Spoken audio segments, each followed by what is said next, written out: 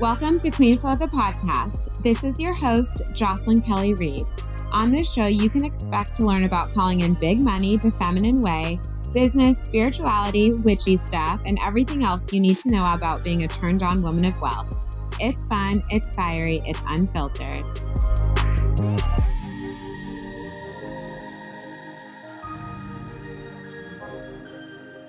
Hey, Queen, welcome back to the show. I'm so excited to be sharing this episode and conversation with Lara Elliott, who is such a dear friend. I adore her. And because this topic is so rampant among women, this episode is actually highly requested in terms of me chatting about perfectionism. And I thought Lara, because of her yummy yin energy, and she's so flowy, would be a perfect person to discuss the topic with. So I'm excited about that.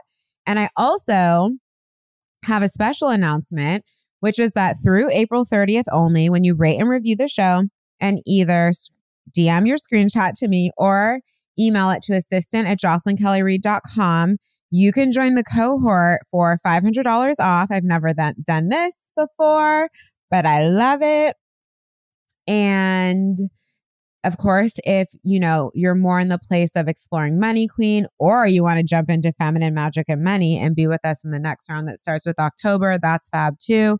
And you can still rate and review the show and receive $200 off those programs. So $500 will apply to the cohort only through the end of April. So don't miss that boat and enjoy this yummy, yummy conversation with Lara. Try to stick it out to the end. It's really good.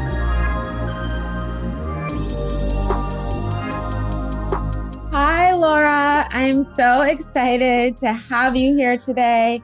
And for all of our listeners, today I'm going to be chatting with Lara Elliott, who is a really powerful woman and healer who practices. You're going to have to tell us about all of it in your modalities because there's many, but Chinese medicine, acupuncture, breath work.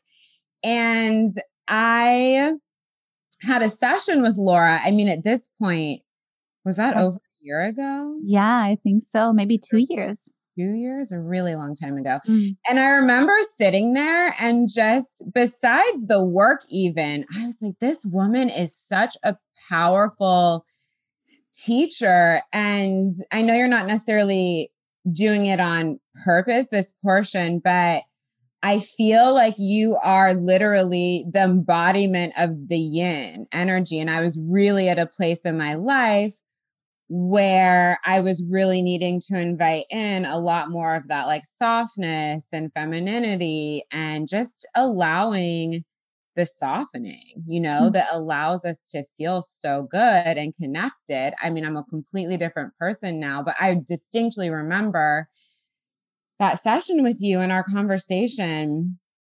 And it was so powerful. And you and I have obviously stayed in touch. And in launching this show, I was thinking about the women that I feel connected to, whose work I really admire. And you're absolutely one of them. And then in us chatting, we were talking about, what do we want to share? And perfectionism came up. And it's something that I think we've all struggled with in our lives at some point. I definitely see it with my clients. I know you see it with yours. So I'm really excited to dig into that. And before we go there, I'd love for you to share more about you and your journey and really stepping into the work that you do now and just kind of your journey to arrive at the woman you are today, who is so, embodied in her magic. Thank you so much. Thank you so much for making this happen. Finally, it's been a long time coming. We've been wanting to do this so long. So very excited to be here today and for our audiences to kind of mix a little bit and just to, grow the community. I feel like our clients are also very similar in their ways and what they're looking for. So it's really beautiful opportunity to connect with you today here and share. So my journey is let me maybe start with what I'm practicing nowadays. I am on paper, I'm a licensed acupuncturist, Chinese medicine practitioner. with a master's degree that I did in New York City, where I lived. I lived in New York, or more so really in Brooklyn, for 9 years, and moved then to California, to Los Angeles. And because of that move, I had to go back for a second master degree in Chinese medicine. So I already done 3+ years, and there's a different license requirement. So that and a few other details brought me back for another 3-4 years of Chinese medicine studies that I actually had to stop because my daughter came in, and I might go back and tell a little bit more about that later if that's appropriate. But the point is that the Chinese medicine and the academic studies of it really have been, definitely, have been quite a bit. So 7 years or so. And I'm still now actually finally going back to school to get my California license. And that's the reason why on my website, there are not even the offering of acupuncture here in California. I can do it when I'm in New York, but not here. So that's one thing. But of course, that is a passion of mine, and the knowledge that I have about the meridians and the background of Chinese medicine, that is the teachings of the Tao and the 5 elements and all of the goodness, the yin and yang, the masculine, feminine, what I talk so much about, and you already mentioned it a little bit, is always an influence in my practice. I practice a lot of Reiki because I had to go back to school for acupuncture and Chinese medicine. Reiki just took on its very own life, and I've finding myself very privileged and lucky and blessed to share the practice of Reiki in a teaching setting for, I believe now, 5 years, and have practiced a bunch longer. So I'm a Reiki, we call it master, but practitioner is maybe a nicer word, Reiki practitioner. And I use a lot of breath work and guided breathing in my practices. I'm a holistic health coach. That was actually my gateway into healing. I was a designer, a fashion designer, or I am a fashion designer by trade, and have worked as that for some years in New York before I ventured into healing, which is now over 10 years, over a decade. But holistic health coaching, that program with IIN, which is a really, really wonderful program. And a lot of people have been through this at this point. That was my gateway into that whole healing world. And yeah, so now my sessions are, I offer a little bit of a little bit of womb healing here, spine activation, meridian therapy, and then really just traditional Reiki sessions, and then integrative healing sessions where I literally creatively and intuitively combine, depending on what the client and I, what we're discussing and what's going on. So it's a very creative, intuitive work, with a bunch of modalities that I've acquired and learned, over the years. Craniosacral is also one. And, mostly I'm having fun with these modalities and using them creatively and intuitively. And we'll go back to that because that whole creative and having fun aspect, I think, is a little bit of that, which is the opposite of, or, the perfectionism, sometimes holds people, I think, away of really diving into that. But we'll go back to that. So that's what I do now. And I already mentioned that I was working as a fashion designer in New York. You can hear maybe that I have an accent. I'm from Germany originally, and in the United States now for over 15 years. And yeah, so it's been definitely a longer journey and a career change. What prompt, because obviously the world of fashion, I mean, that's night and day in terms of actually being in it, than the world of healing. And so, like so many of us, I had it too. There's always, we start toe dipping, we start getting wake up calls, like the universe comes knocking, where we're at starts to become really painful. And we just kind of have to get up and go and go towards what our soul's calling for. And I would love to hear from you, a version of what led you here and out of the world of fashion. Thank you. Yeah, that's a beautiful question. Thank you so much. So, it was a few things. I have to say that in general, I really enjoyed working as a designer, but I also chose to work for smaller companies. And that helped me to work more creatively, because if you go more corporate in fashion, oftentimes designers who come into that profession because of their desire to do something creative end up working on the computer with Excel charts and communicating with China and the factories and the sample makers there. And it's very non-creative. Plus, in general, whether small company or large company, the industry, like a lot of other industries, is very stressful. It's a high pressure, deadline oriented industry, and people are just very, very stressed out. And I find, and that was also a little bit of that tipping point for me at the end, after some years of my little career in fashion, that it was just so much drama. So much drama over a polka dot pattern. So much, Talk about perfectionism. Yeah. Yeah.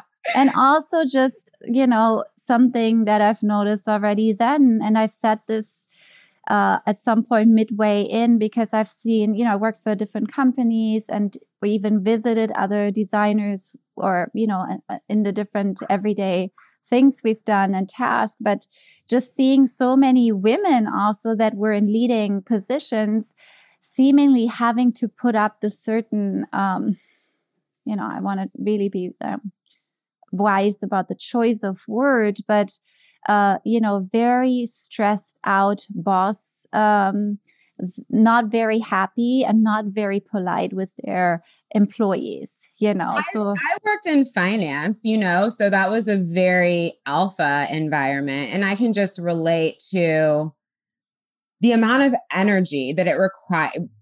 Obviously, I know a lot of women who still work in finance. They liked it, but I still hear things about it. It's just, it pulled, there's so much alpha energy that's required to be successful, to move up the ladder, to be heard. And if you don't want to be in that was one of the reasons that prompted me to want to walk away. I was like, I'm exhausted. And I have a decent amount of masculine energy naturally. And I was like, this is insane. And I remember, and I want to go back to what you were saying, of course, but I was in a meeting and I was kind of at the end of my rope. And I remember I was really quiet. Some product development meeting, and I was just so checked out. But just listening, whereas I tend to be very vocal, and they were just like, what's wrong? Why don't you have an opinion? I'm like, are you kidding me? I can't have like one meeting of listening. It's just like a constant, like pulling so much energy out of you. It made me really tired. Wow. Yes, that's such a good point. Yeah. So I've seen really this pattern that a lot of women, specifically in a higher position, felt like they needed to act in a certain way.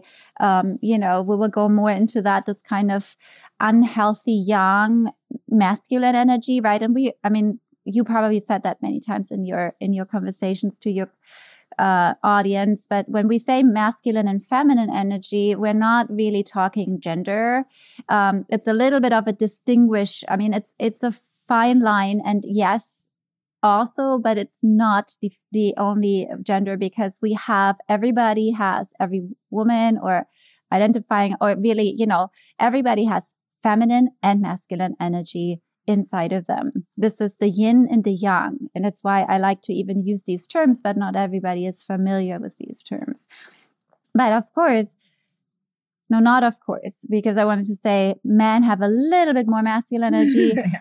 But it's a little bit, there is a balance, and depending on what environments we are in, or relationships with what kind of people, and how the balance, and that is, the masculine and feminine within them, ours is shifting, and there's books and all of that written about it, but it's fascinating. So New York is already a very young masculine city compared to other places. It's go, go, go, right? It's a lot of doing, and literally the streets. I mean, not last year, but before that, right? It's been go, go, go. There's such a strong vibration in the city. And that's why creative people, ambitious people are thriving. So until they fall apart because they overdid it. But it's funny because I never had that experience in New York. I think it's because, I mean, I love New York. I live in Brooklyn too. And I moved here because I live in Cobble Hill, and I wanted to be in a neighborhood that was beautiful, that has families. There's a park across the street. There's trees. When it snows, the snow actually stays on the ground. Like, it's like the beauty of New York without like the chaos of New York, you know? This is so beautiful. This is exactly why I chose Brooklyn also as a place to live, because it's the yin within the yang. It's the feminine. It's the feminine within that quite masculine city compared to, the West Coast or other places that are just more quiet, more slow. And, and that was, it's vastly different. Whenever I got out of the subway in the afternoon or evening, it was like a huge exhale. And that's always how I felt too. Yeah. So it's definitely that, it felt like you're in a different city in ways, and it really helped me to ground. Plus having a beautiful sanctuary, not even big, because New York, not everybody can afford a big apartment or anything like that, but just whatever size of place. For me, it was important that it needed to be a sanctuary, because after a day in the city, right? And if you go into the subway, it's fight and flight, I mean, it's beautiful and people are so close, which I've actually loved, right? I loved all of this beautiful. I mean, I love New York. I love much. New York. So I always love the city. And it has all kinds of sites, but it's definitely, I learned to be a badass in New York. I think it made, I really learned to, whatever that means, but for me, in a good way,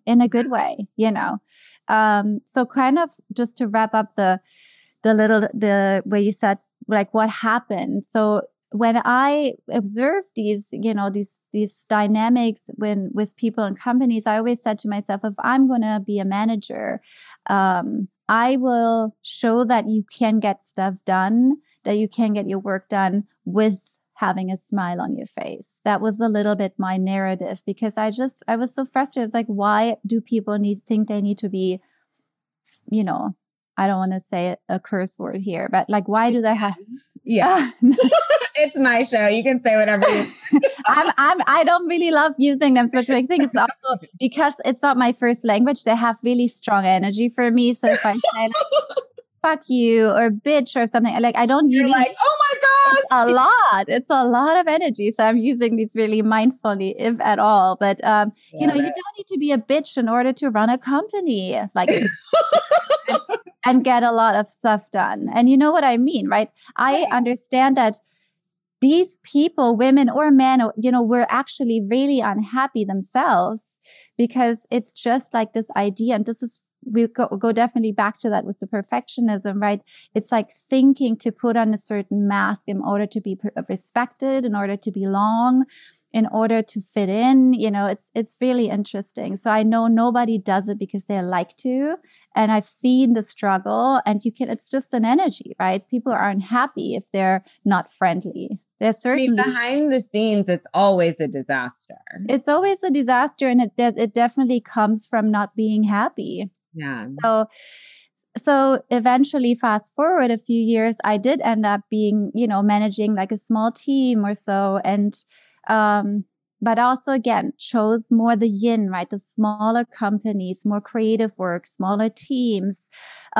My last job that was like 2 years or so was was a really sweet company that had a store in Manhattan, but our design office was in Brooklyn, in Williamsburg. So you're probably so happy. I was really happy. Yeah. Anymore. Yeah. And then also not having, to go to Midtown all the time and in the garment district. But still, the point is that there is definitely, I realized, that, a lot of drama about things that are not the most important things in this life, and just people really getting sick from that. So my own experience, which was actually just only a year or two into internships for actually really cool companies, but I was finding myself running, my husband would say, like a chicken with the head cut off, right? Back and forth through down to Midtown and back to downtown, getting, all the trims and all of that, what you do as a fashion intern. And after I think 2 years or so in, or maybe a year and a half, I actually stopped having my period. I stopped having my period, and that was the first time ever. And it was about, I don't know, like it was maybe mid end 20s. And, really seemingly for no reason. Fast forward, with like the help of progesterone from a holistic gynecologist back then, it didn't help. What eventually, and it almost took a year to come back, but in hindsight, with all the, the little knowledge that I gained over the years as a health practitioner, I realized I went completely into my masculine. I went completely like just, basically rushing and running. I even stopped. I remember this. I mean, really just kind of reflecting over it. I started wearing, nothing against sports bras and everything, but I literally like started just wearing sports bras and just kind of like taking less care of myself. And, I don't want this to sound in any way, superficial, but in hindsight, I realized I definitely I was so, it's almost like being robotic. It's like, what is the most efficient way to just get out the door, get the things done, come home, sleep as little as possible, like just enough. Like, it's just like boom, boom, boom, boom, boom all day long. Stressed out and completely out of my body. You know, I basically completely was out of my body because at that point in my life, I wasn't really in myself yet. I hadn't a lot of self-worth or maybe some, but not so that I could hold my ground and say, I don't need to literally run to the store. It's okay if I can just walk. It's okay if I just pick up a coffee on my way. I didn't have that yet. I was literally stressed out. And that leads me into the second experience that was, fast forward like a year or two, or I don't know, a few more, I was finding myself in the mornings running through yet another company, another job. And I was rushing. I was literally finding myself running to the subway. And all of a sudden I had this voice in my head saying, why are you running? Stop running. Like, what are you running for? What are you afraid of? And I realized that I was running. Well, I was maybe a little bit late or afraid I would be late. I realized that I was afraid of being yelled at by my boss because, I don't know if you guys had that experience. I certainly was yelled at my boss. Over the many years of working, I started working when I was 15 at a clothing store in Germany. And, I basically worked my whole life in like whatever jobs. But I definitely had a good, like fair share of abusive work relationships. We all have. Yeah. So that does it, right? That does it to a young person that is wanting to, go get to a certain place, wants to learn, wants to show up, is very insecure in the, not yet knowing what they're doing really. So that was what happened to me. And in that really masculine city or yang city, I just completely went into my yang, and our period, our womb, our uterus, it's one of the most yin things a woman has, so that connection of, and our cycle. So, and, for that reason, the moon is also yin, sun is yang. Just giving a little background here. Obviously, we know that our cycle is based on the moon cycle. So I lost my period because I just really lost my own femininity. Or my connection to my feminine essence, which is receiving, resting, embodiment. I was out of my body. It's so interesting because as you're saying this to it, I'm thinking, I always am coaching around how Oh, Western culture just has us killing ourselves for anything. You don't even need to receive a lot. It's just killing yourself, period. Right. Is what we were taught, or especially in the United States. I mean, I haven't lived for long periods of time in any other Western country, but in the United States in particular, when you're talking about how you are so out of your body and you're running and you're just making sure you're not going to be yelled at and yada, yada. And I'm just thinking that it's like, there's no space in this culture for becoming. None. You leave your parents' house, which is like just by definition of living in your parents' home. There's some structure there. We pick up all this stuff, no matter, they did the best they could. But regardless, we're in someone else's home, someone else's rules, right? Like picking up the things that we learned from our families. Then, because we don't have gap year, right? So you go straight into school if that's what you choose to do. And it's like new set of rules, new set of performing, getting graded, being told what's good, being told what's bad. Then you're, again, no break. Then you're supposed to go straight into work. And it's like it's like you can live your whole life in reaction. You can just be doing what you're supposed to do and reacting and picking up lots of trauma, obviously, by there being no room to breathe. And there's just no room to become. So no big shocker that when you just keep going and going and going and going, and we're not questioning anything until we're sick or worn out, especially for women, because our physical bodies actually can't handle as much stress as men, because you don't hear men talking about this nearly as much. Not to say that doesn't happen to them or that they're as likely to talk about it, but the physical repercussions seem much stronger for women from what I hear. It's part of every woman's journey I've ever talked to who's been burnt out. And it's just, there's no room. You don't get to become a full-formed human.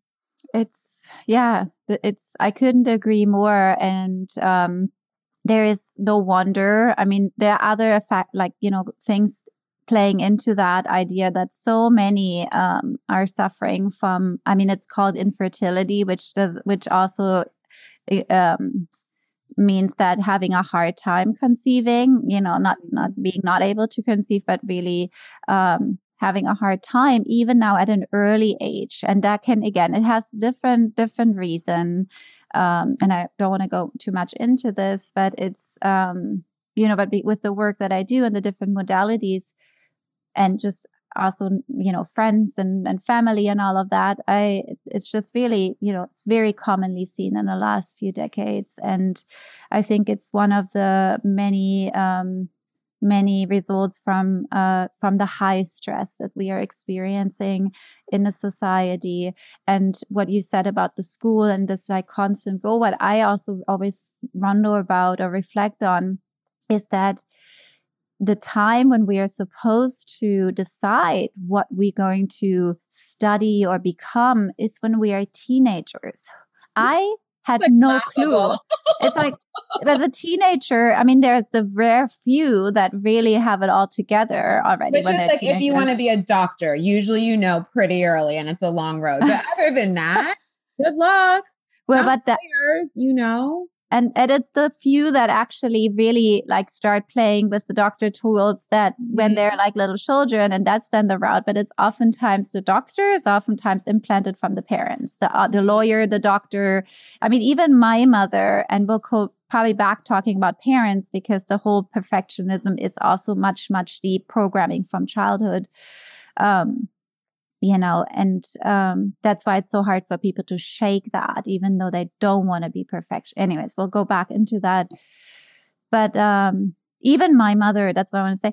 We're 4 children, and she wanted us all to start with Latin. There was Latin from 5th grade on. Yeah. I had we all did it, but not everybody went through it really happily or successfully. And then ideally all want to continue to study law or medicine or philosophy. I mean, my mom is probably great. Which is, I mean, philosophy, it's more what did she, history or something like this, just very academic and very old world. And I mean, I see it actually in different cultures where, it's also this I want my children to be successful, to be able to have a good income. It's a little bit of parents really trying to set their children up. Make sure you're safe, which Yeah. And I get it as a mother myself, but it's a little bit old world thinking. And likely the reason, plus for us to having to decide if we have the opportunity to decide for ourselves what we're going to study or continue to work. And, some study, some just go right into the work world or, other kind of educational routes. But we don't know who we are when we're 15 or 18. Like, how can we choose what we're going to do? That's why we are in this society now, in this generation that is completely switching careers, like not only once, but maybe twice or 3 times. And now everybody's ending up in the spiritual healing community because that's what we all need. And I actually have my little idea because I've thought about it, about this so much because I'm not the only one like who switched from being a fashion designer to becoming an acupuncturist or a Reiki healing practitioner. My idea on this is because as myself, I'm very creative and that's why I ended up in fashion, but I'm also a visionary. And I think my luck or my blessing is that I somehow learned to follow my heart with confidence. And it was probably also like the trust of my parents that plays in with that and the support. Did you have a moment though? Because I'm similar, right? In terms of like when I want something, I go get it. If I don't want it, it's not happening. But we weren't always like that. Like you had a breaking point where you're like, I'm done. I'm going to do what I want to do. Right. Yeah. You ultimately did choose to leave. And like, usually that comes with some kind of like goodbye or a final straw or whatever it is. So what kind of made you go, there has to be another way. I can't live like this. I need something else. Wow. This is a powerful question. With fashion design, from fashion into healing, I remember that clearly. And that was more, well, there are 2 parts to this because there's one, I feel like that has more to do with people and relationships and like finding my own self-love. And that came earlier. But the career switch was literally me walking down a block in Brooklyn on a beautiful day. And just after an economy crisis where a lot of people lost their jobs, I don't know, 12. Was this like in 2008? Yes. Yeah. Yes. I think, yes, exactly. Exactly. And I was okay, but I was also working for a small company. But still, I walked and asked myself, right? It's like the universe kind of conversations. And I was like, what would I do if I wouldn't be a fashion designer? What would be the thing that I would want to do? You mean just prompted by the fact that the world was kind of, well, we thought the world was falling apart then. Then hello. Yeah. Back when it was just small fries. Yeah. But did that environment make you think like, what else would I want to do? Absolutely. Absolutely. Okay. And hearing from friends, because naturally I had a bunch of friends in fashion and photography and, whatever, advertising, all of that. So exactly. Absolutely prompted by that. And so nothing came in immediately, but a week or 2 later, I was sitting at breakfast in my apartment on my computer, drinking, having whatever, croissant and coffee. So very healthy. And, and I still love that. And I found myself reading for over 20 minutes, very, very, engaged, an article about vitamin B12 deficiency. And I was so like a scientific article about it. So very specific. And I was like, that's not normal. I don't think everybody would just be curious about that as much as I am in this very moment. And like I was sucking up the information. I was like, I'm really interested in that stuff. That stuff meaning nutrition, health in that way. So, and I think eventually, and not really long from, that made me curious about the holistic health coaching program that I still did as a distance learning program next to being a designer. And then I don't know if I should tell the rest of the story. Where did the healing come into place? Because were you going to a Buddhist? Oh, yes. Yes. Thank you. Okay. Yes. Like, I think that's true. Okay. Yeah. So that is the spiritual journey. So I have to though go back for a second and say that my parents, my dad is a businessman, or was a businessman, but I mean, he still is around, but he is not working anymore in that way. But he was a mountain climber for his hobby. So and a traveler. So my parents took us, the whole family, to trekking trips to Nepal and India when we were very young. So we hiked around the Himalayas for weeks, and, you know, I can't help but feel that the exposure to this beautiful, not only country and the people, but also the philosophies and religion that comes with that, specifically Buddhism, have really put an impact. And my father from those trips had also, you know, we had some Buddhas in the house and just some Hindu sculptures and things like that. And so that was my first exposure to that. And then I remember I was quite a wild teenager, and I like in other interviews, I oftentimes say that I was a very unconscious. Like, I feel like not all the time, but compared to my life now, I was pretty unconscious as a teenager. No, but I was so wild. Yeah, I was wild. I was wilder in my 20s than I was as a teenager, but definitely, I think this whole era of, you know, adolescents in their teens and 20s being awake, that's not our generation. That came There were a rare few that I know, but absolutely, I know it's fascinating to me. I'm always waiting. I mean, I actually do see it a little bit where I don't want to branch out, but I say it. I managed a yoga studio 5.5 years here in LA, which ended like maybe 2 years ago. But there were a few really young kids that they are now. Yeah, and I was managing, like they were my team, and I was blown away how with end teens, early 20s, they were so conscious and already all like had yoga degrees and all of that and certificates more. So, but then like specifically one girl that was my assistant in ways, and she is still part of it, but she definitely, I think it's all about the balance, right? I could definitely tell. I think she's now going through a grunge phase. She was all like always in rainbow colors, and she literally, I think, and we lost in touch a little bit after I stopped working there, but all of a sudden her Instagram turned all like black and white, and her everything she was wearing was dark and like kind of, the light in the dark, baby. Yeah. And it's funny because I had my grunge phase when I'm a child of the 80s. I was literally born in 1980. And I had my grunge phase then, like the whole Winona Ryder. And we did it in the 90s. Exactly. Yeah.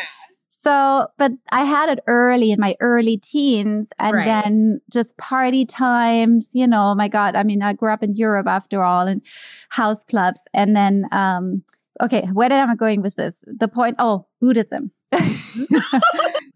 The opposite of that. I remember the wild times, though. I reflect back on them fondly. I was not awake, but I was having a good time. See, and this is what you're just saying is self-love. And this is exactly so fun.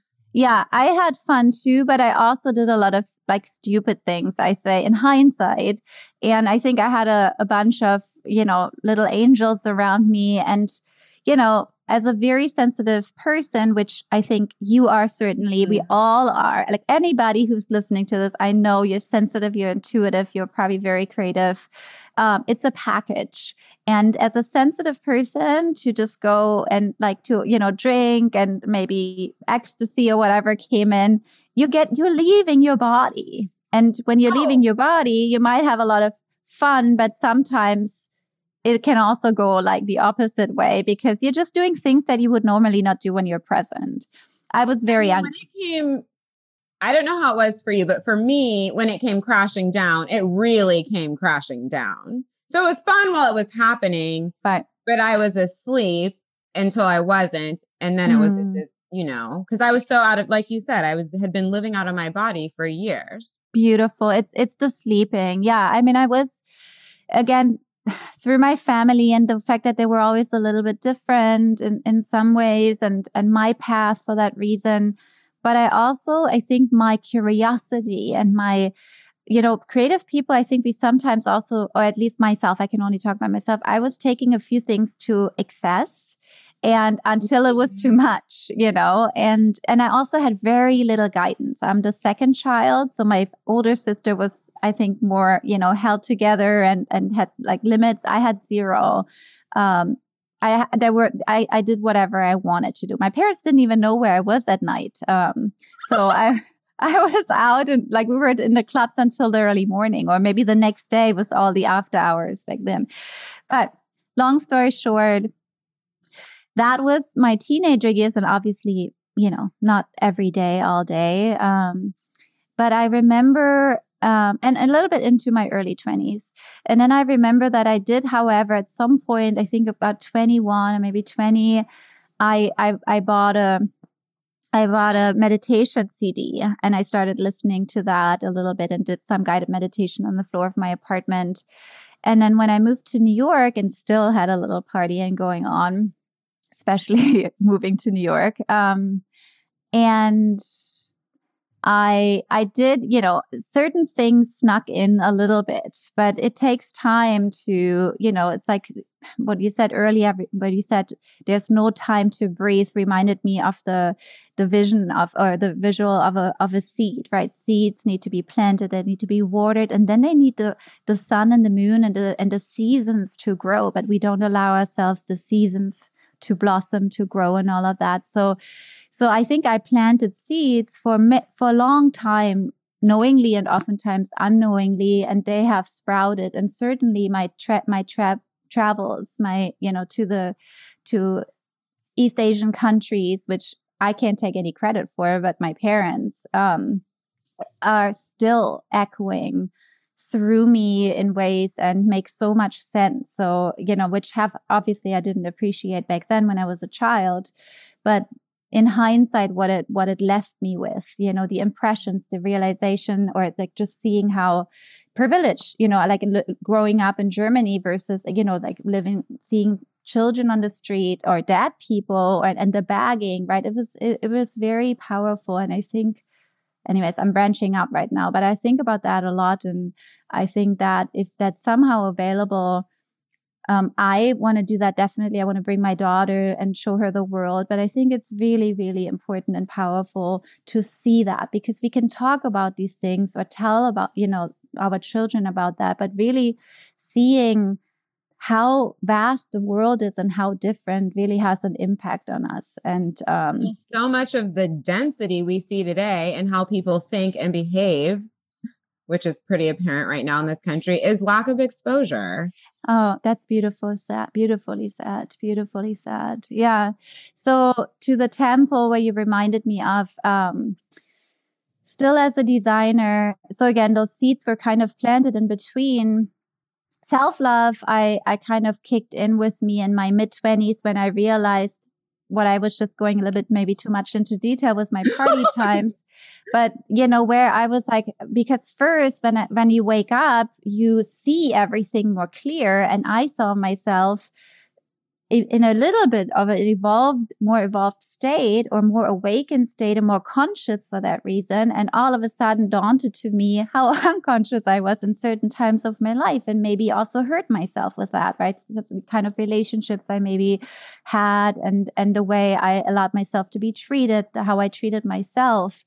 And can I ask, because I feel like this happens a lot where people are seeing the end product, right? Like people see me and they're like, you were ever not confident? What? Or like, you ever financially struggled? How? And you, obviously, who very much represent, like, you are so loving of yourself, et cetera. Like, what were some of the things that you went through relationship wise that did get you to wake up? Just so we're not painting the picture of like, well, I meditated and then I woke up and then. No, my goodness. I think so. I had many of these experiences, many relationships, where I was very not in my self-worth, and I think it was the accumulation of, first of all, finding myself in patterns and then waking up.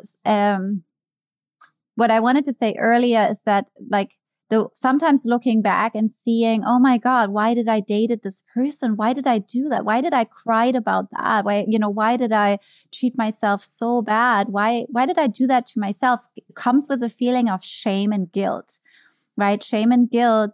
And that comes, but then what happened with me is I felt that a little while. And then I was like, wait a second, without all of these experiences, without all of these maybe wrong decisions or choices, right? Bad choices.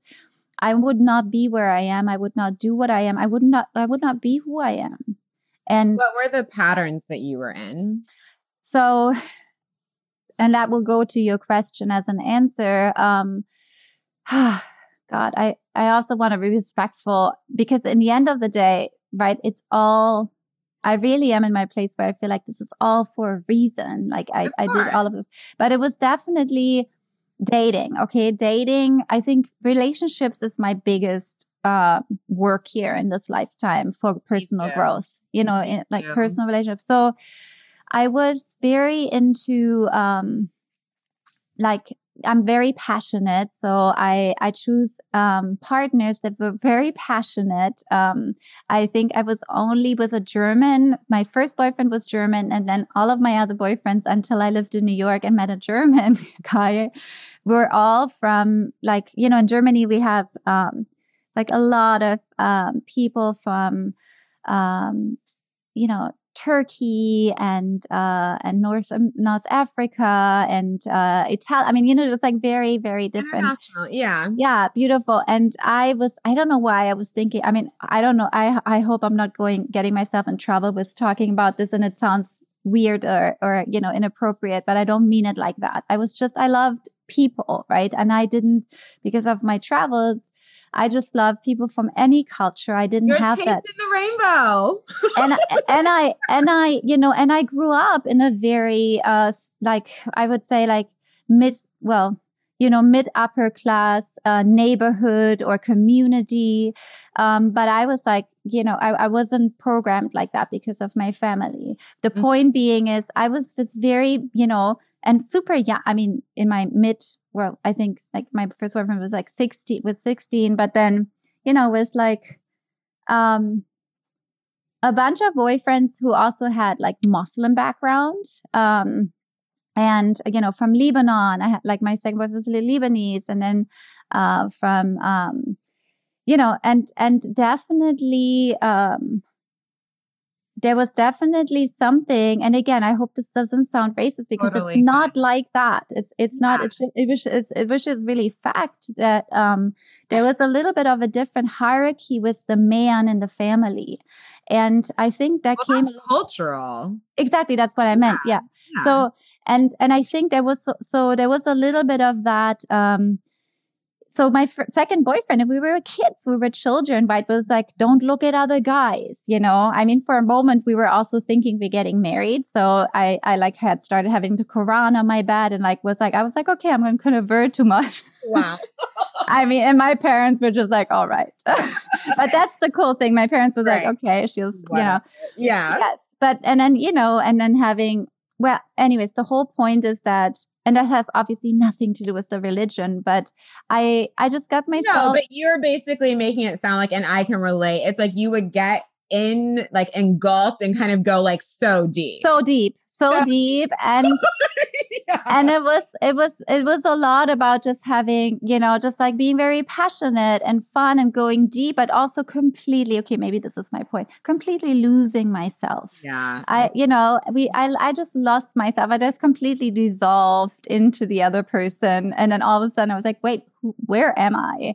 And, and this is, I'm describing this kind of naively here, but this is a bit, this is how relationships work. And it goes back to the yin and yang energy.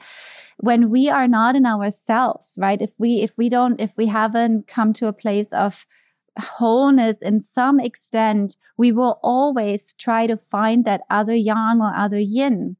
no matter of whatever sexual orientation we are, in the other person. So I was very insecure, I think, in hindsight, and not in myself, just very sensitive, but then also super passionate, and we present so differently, but are so similar. I love that so much. So much of this. Yeah. And then, so one of the big things that and not a lot of people talk about this, but this was my very personal experience when so another thing, so most of these relationships ended with drama, right? And I don't know if it's the age we were in and like one cheating on the other, but the point is that I remember then eventually was mid-20 or a few years later, I had a boyfriend who was very different. And the way all of a sudden after then also dating a little bit in New York, and kind of the whole games that, and all of that, all of a sudden I met someone and it was completely much more mature. This person was much more mature, much more grounded. And after like always looking for cool, right? Boys that are cool and handsome and like like almost a little bit like not bad, but kind of like the edgy, cool guys. I think I had my fair share of that. And then all of a sudden met nice and mature. I was going to say you were really just aloof and emotionally unavailable. Exactly. Or also just told you it was interesting and exciting. Yeah. And really also just immature in ways because we are mature, right? We have to grow into our maturity. And that's why we hurt each other in relationship. It's not because we want to, but because we're not in a place of honesty with self, of really knowing ourselves, right? So it's easy to hurt others or to hurt ourselves and be unconscious. But the point is that being loved and fully being seen and being like wanted for who I was, actually helped me fully loving myself, because we often say in the healing, like arts world and teachings that it's the secret to everything is self-love, right? You just have to love yourself. But the point is it's not easy. If people haven't learned how to be nice to themselves, it seems really hard to love yourself. Because I had one relationship that I would consider a healing relationship also. Wow. I was also addicted to drama. Just these guys, I mean, fun, but like you said, the passion going like too far, where you're like, whoa, what's going on? And then I attracted someone who was so kind. And not my person at all. And I was way too young to be making that decision either. But I remember after that relationship ended, I looked back and I was like, or just when we were, we were ending things. And I remember just saying to him, like, you showed me what it was like to be loved. Yes, exactly. That's what I literally said to this man. And he's now my best friend. Like we actually stay because he is just someone who, I feel like is much more grounded, and he is not like doing all the spiritual stuff, but he is actually, he has certain attributes that a lot of people with healing practices or yoga or whatever trying to seek or to come home to remember in themselves. And, and it was exactly what you just said. Like I told him that even in hindsight, I was like, because of you, I really started loving myself. And you showed me how it was also beautiful because it gave me the baseline to see how a healthy relationship feels. Just like that it's not about, you said it so beautifully. And this is exactly what I was maybe trying to describe earlier, the drama, right? The drama, how in this case, there was no drama. It was like friends, but also, with passion, but easy, how easy feels. And I know from my clients and from some people that some people still haven't really felt that yet, and obviously this all comes from childhood. It all comes from family, from parents or caretakers we grew up around, right? It's so unconsciously programmed in us that those drama patterns, but it's beautiful that we had the same experience, that it was actually sometimes other people can actually help us with that piece of self-love. Yeah, I get so frustrated. This is something I don't really love about the spiritual community, that you're supposed to somehow become a whole person by yourself in order to have a beautiful life. And I understand that now that everyone is learning to understand more how important community is, how important the collective is.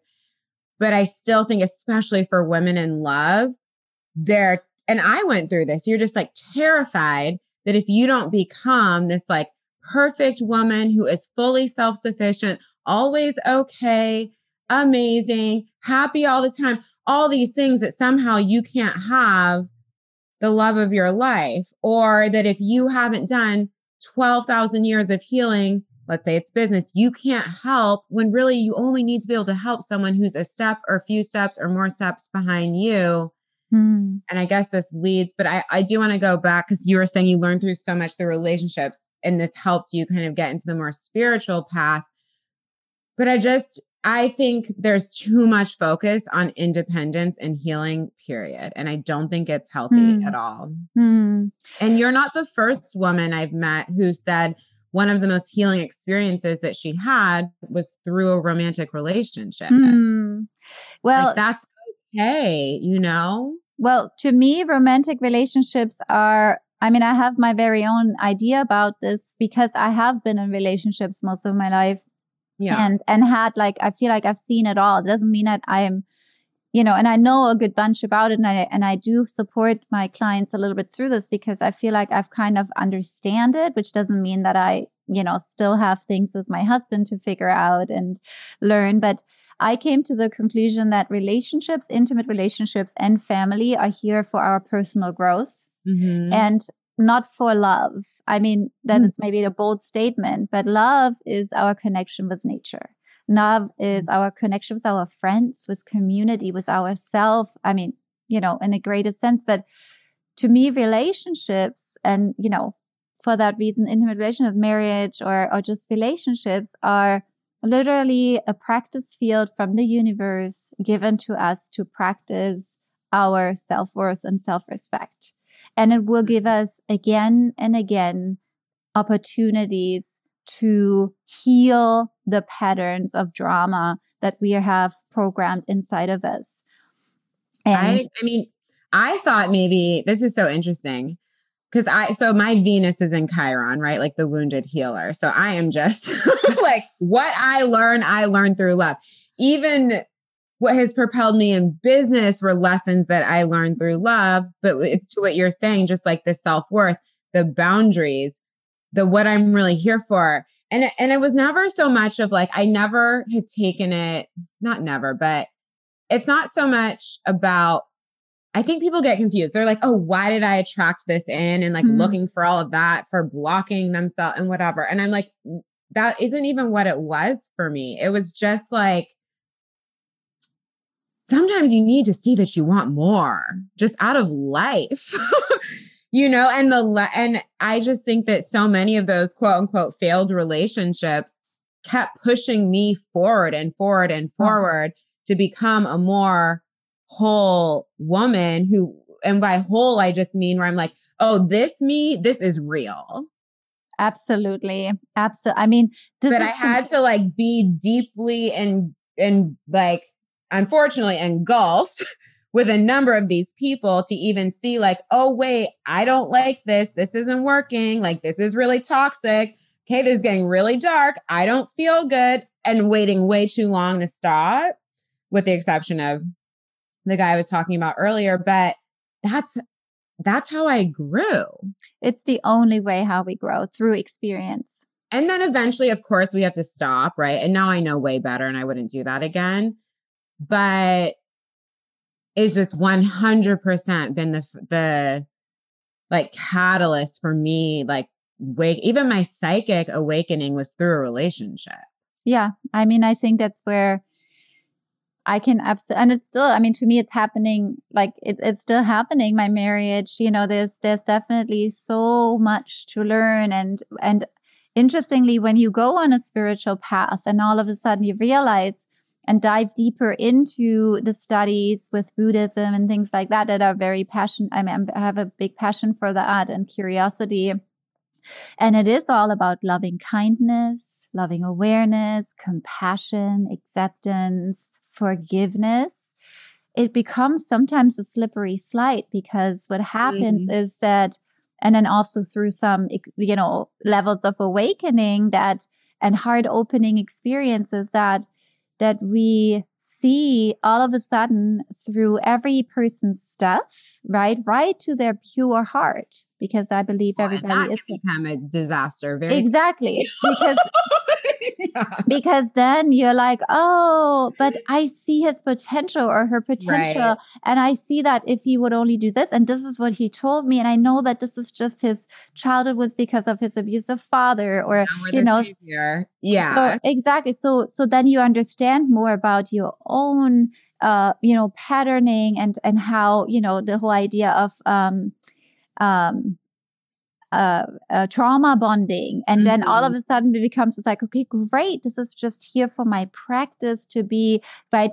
Oh, this is all me. I can only change myself, and I can only work on myself. So this is, this is not, so it becomes this interesting practice where we have to do, or I don't know what we have to do, but where I find myself still up to this point, in this fine balance of, okay, how much can I soften? How much can I keep my heart open again and again, right? Or not keep my heart, but opening my heart again and again. And at the same time, and forgive again and again. But at the same time, what I said earlier of using this opportunity to get to know myself better. Because if, intimate relationships are here for love, but also really because love is a big word. Love, in the end of the day, is not the exciting beginning of a relationship love. That's not love. That's attraction. That's like infatuation. Euphoria, and all of that. Chemistry and like all that kind of stuff. Exactly. So the love that is silent, that is calm, that is like a walk in nature, that makes us feel at ease, that makes us feel grounded and connected. So, is that why you said? Did you say this? The word nature? To me, I mean, well, of course we are nature, but what did there was something you said earlier. I said that to me, our biggest connection with love is or how we can really experience all of us is love is through connecting with nature. Yeah. It's like, the walk in the park, the walk on the beach. It's like, just because that love is, again, not that love of excitement. Right. It's actually feeling at peace. So to me, true love equals peace. Yeah. And yeah. So you were mentioning, I was asking you how your relationships led into your growth. I know. Well, I love that this is becoming about a relationship, but yeah. I love it though. That's been my life too. And because we're not perfectionists, we're allowing this flow of spirit and the universe guiding our conversation. And we would anyways talk probably about the same things in the essence of them, right? How it has led to well, it's funny. You were like, okay, I want to study this now. Okay, now I want to start teaching. And you obviously were getting like deeper and deeper and deeper. Well, okay, this is interesting. I don't know if I've ever shared it with you, but it's almost as if you would psychically know that I started going to a Zen temple. I've been wanting to find a meditation practice for a while. I mean, back then. But then I actually met a person, who then ended up becoming my next boyfriend. And I was actually at that time in a relationship, who went through a Zen temple in Brooklyn. And, we lived in the same house. And then of course we met anyways, randomly somewhere again. And we talked, we got to know each other. And he said, oh, why I'm going tomorrow. I'm going to meditate in this temple. It's like, oh my God, I've been wanting to. Anyways, long story short, that whole journey ended up in a relationship with a lot of lessons. Yeah. The beautiful Colombian man, of course, passionate, and a lot of lessons. One of those too. Yeah.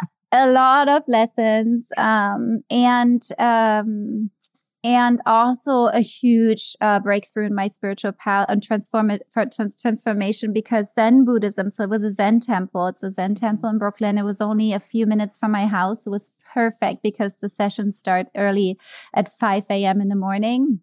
And I ended up through this relationship, which was kind of the gateway, but I ended up really connecting to the practice of Zen Buddhism, and had a pretty good practice for 2.5 years. And that was incredibly transformative, because what Zen did to me was giving me that, or opening the aspect of more grounding and also maturity, and that yin, it's very yin. It's about simplicity. And so that was the beginning of that. And it was maybe, God, I don't know, 2000 and around like 9 or 10 or so. And the funny thing is that it's maybe not fun, but the interesting thing is that the way I share Reiki, is because it's rooted in Buddhism. It's rooted in Buddhism just because the founder of the system of Reiki, Mikao Usui, was a Buddhist, and he mixed his different curiosity and spiritual practices. Was Japanese, and formed a system of healing arts that is very simple, and it actually has the essence of Buddhism, but without the religious aspect of it. And that's how I, of course, love to share Reiki, because that's my own personal curiosity and passion. And but I just wanted to bring that up, because it all circles, and this is what life does, right? Things are circling, like those seeds that we talked about like earlier that we plant, they are coming up eventually if we give them enough time, and if we even forget about it sometimes. And it's just, for me, in hindsight, every little part has contributed to my current expression as a healing practitioner. And like literally everything, beginning with my trips to India, with all of it. So, and I love this too, because my journey was so similar. And, without even having had to use the words perfectionism this much, what we've been chatting about in the journey, I hope everyone who's listening hears this, how much, of course, there's like these emotional dramas and the ups and the downs, and being young and drugs and partying and liking this, not liking it anymore, all this stuff, right? But it's like, when you allow the fluidity, right, the yin energy of the process, which to me, having that energy is like the exact opposite of perfectionist energy. Yeah. When you allow that without judgment, just like what you're saying about looking back at the past relationships, and it's not like, oh my gosh, why did I do that? It's not a whole drama. It's just like, oh, that's what I needed to learn. I'm someone who's very sensitive to love. The universe sent it to me through a man, or a woman or a partner. So I would pay attention, because, it sounds like I was born a romantic, right? If you want to send me a lesson, the fastest way, the fastest way is going to be through relationship. Now I learn faster, but they used to have to really wake me up like that. But it's just like, you just go with the flow, and you collect the different pieces from the different parts of your life and the different careers, and you just let it all come together. And somewhere I see women really stressed out and suffering, and I'm like, you can't rise like this. It's trying to be like, what is it exactly? Where is it going? Like, so much control and structure and strictness around the process. And I'm like, it doesn't work like that. Even right? Like, I built a successful business really quickly. I know what I'm doing. I'm on top of it, yada, yada. But like, I just started, like, I just went. And then I was like, oh, you know what? I want to make a lot of money. Okay, we're going to do it like this. Oh, wait, I'm good at that. First it was just helping people create the lives that they wanted, because I didn't realize the degree to which women were so unhappy until they were hearing my story and coming my way and talking about where they were at. And so again, it was like caring for people who are behind me. And then I have a really extensive business background. And I was realizing, oh, I really like working with the clients who want to focus on the business part of their story. Then I was like, wait a minute. Again, I want to be really successful. I want to be fully financial sovereign. I want to work for myself. Oh, wait, making money's fun. I want to show other women who care to do good things in the world how to make a ton of money without exhausting themselves. Like it just kept going. It wasn't like one day I decided I'm going to be an entrepreneur and this is what it's going to look like and this is how it's going to go. Yeah. You know? And like, of course, I teach people how to build businesses, their structure and all that stuff. But like the journey to get here, like the only decision I remember making was I want my career to be based off of like using the power of my voice, which I know we're going to talk about things we used to be insecure about, used to be one of my shadowy things. But it's now the reason. I mean, when I was sharing that we were going to be chatting today, a woman in my community was like, oh, I'm so happy. You have the best voice. And I'm like, this is funny because people always reflect back to me about my voice. And I used to be so like funny about it. I have that on my piece of paper. You know how I said, let's write down the things we thought about ourselves not being perfect. I literally have the voice on my paper. I love your voice. Well, you know, but I love your voice and you do have a beautiful voice. But just what you're describing is just this fluidity to just allowing yourself to arrive and then arrive again and then arrive again and arrive again and keep arriving.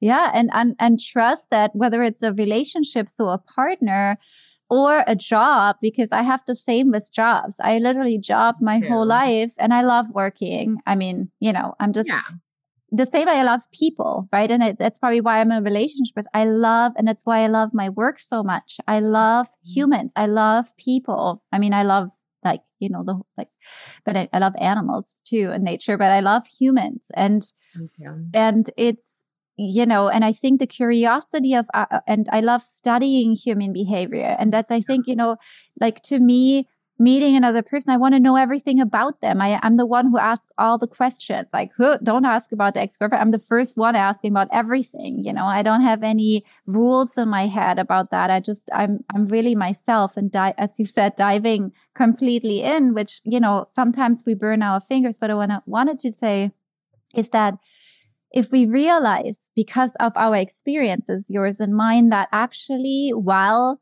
having, you know, a little growing pains here and there, it has led us into that like empowerment of realizing, well, everything, even if in hindsight, you know, it's like, oh, this wasn't a good experience. Everything had a message. Everything had a lesson. I mean, I would say a teaching, right? Because sometimes if people had really horrible, painful experiences like abuse or something, right? It's really tricky to say, well, everything is a lesson, right? But everything is here to, you know, in some ways, if we live through the experience, if we survive something, it is making us stronger in some ways, you know?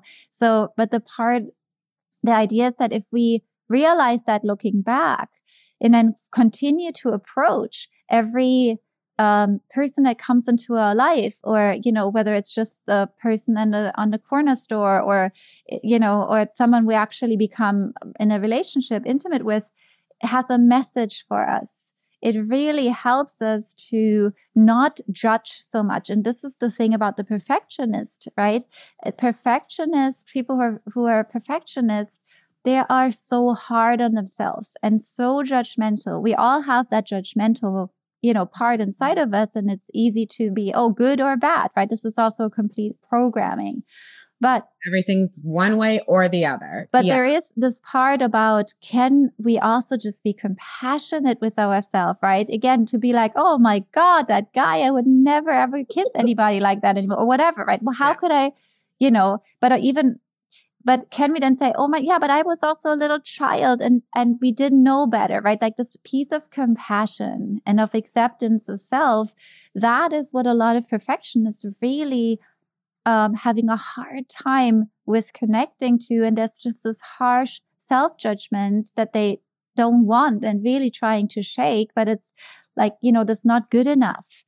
And that is, that is just really, really like a pretty interesting phenomena, and really painful, as we already talked about a little bit. It's very, I mean, previously before the recording, it's very painful for a lot of people who have not learned to be in the flow a little bit more, and to trust that not everything needs to be a good experience. And this idea of it's okay to make a fool out of yourself, right? Like if I tell you stories, I'm also learned how to be honest and transparent, and not having any, like, I don't want to hide anything, right? I know that I could tell the most embarrassing story here, and I won't, because it's maybe not even interesting to most of you, but it's okay.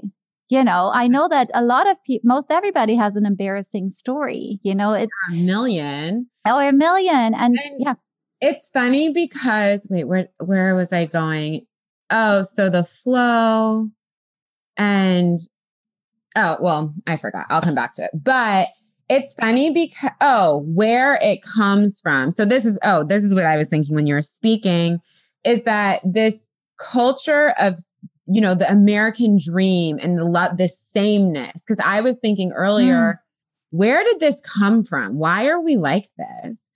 And at least in the experience that I feel in the United States, and, everyone got sold this whole American dream. The American dream looked a very specific way, right? Mm-hmm. With a specific picture of a man, a specific picture of a woman, a specific picture, like think back to the 50s, right? Of these children in the house and the whole thing. Like the way the dream was sold was not just, you can have whatever you want. It was like, this is your dream. And these are the perfect people. This is what they look like. This is what they act like. These are the kind of jobs they have. And what that looks like has changed over time, right? In terms of like the type of woman that we culturally decide is beautiful, which looks different in 5 years. And then it's a different person 10 years from there. Like it changes, but we're fed really just through the economy, right? Because it's money making, what perfection looks like. And rather than realizing like, this is the beauty industry talking to us, or this is some other industry talking to us to get us to buy this thing, which is okay, whatever. That's business. I get it. But we like take it on as personal rather than being able to see what is business and then what you need to actually like pull into your soul. Yeah. On top of what we learned from our family. And so I just think, we see it even with how people think and group think, and how quickly group think has gotten us in trouble. I mean, we've seen that play out, right? Just over the past year, I think people are waking up to where we buy into things without even realizing. But I think it's this culture of sameness, right? That makes people feel like things are supposed to be a certain way. And so then you're in so much pain if you don't feel like you're this representation of what the media or whoever told you at any given moment, because it could literally change in 2 months. Like it goes from Kate Moss to Kim Kardashian. We're in different universes, right? But women still responded every single time.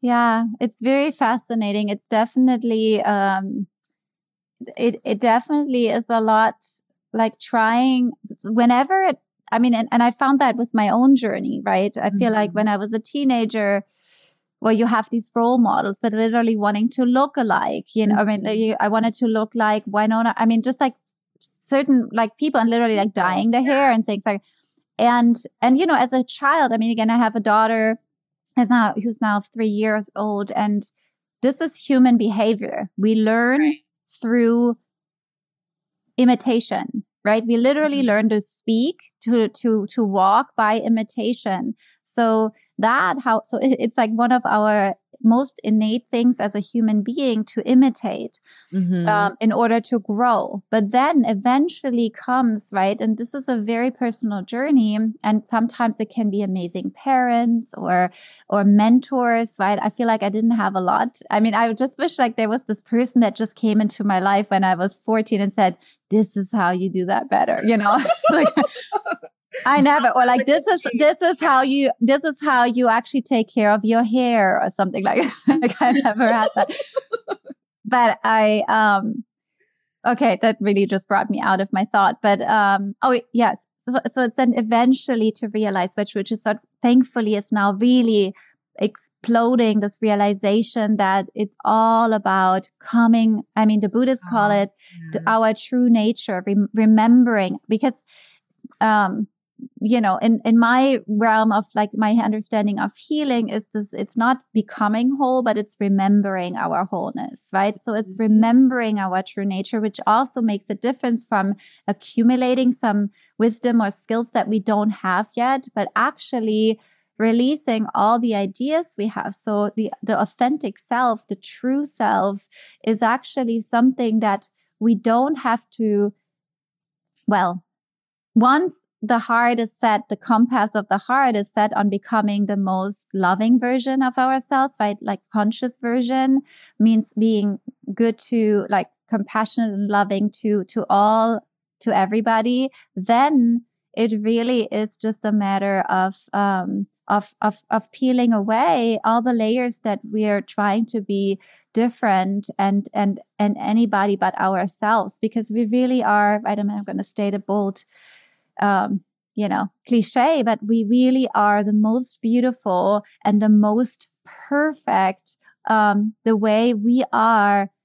There's, look at how many different people are on this planet, but there is, unless you are an identical twin, and then you have even different personalities, right? Nobody is like you. And that is the gift of life. Nobody looks exactly like you or is exactly that, with the voice, with your, with your own heart. It's really the heart that's, our heart that we are here to share, but there's nobody who can be you. And that is really to understand that is really our goal, to just, and we don't have to do anything for it. We just have to allow. Trying so hard. Yeah. I always say that even in business. I'm like, stop trying so hard. So hard. Like, it's not going to work. Yeah.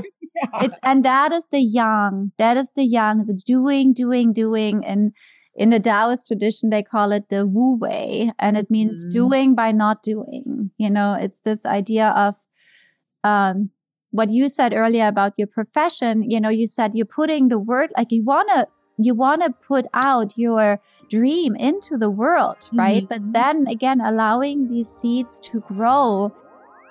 Hey, gorgeous. I hope you're enjoying this marathon episode. Lara and I could literally go on till the end of time. I love chatting with her so much. Her voice is so medicinal too. It's so yummy. I wanted to take a quick pause to remind you that when you rate and review the show, and either DM your screenshot to me or email it to assistant@jocelynkellyreid.com, through April 30th only, you are able to receive $500 off. Never done this before, but I'm so excited of joining the cohort. So that is only going to be live till the end of April, but I'm just like really feeling these, I don't know. I'm feeling really free flowing. So I want to share that feeling with you. And the container is magical.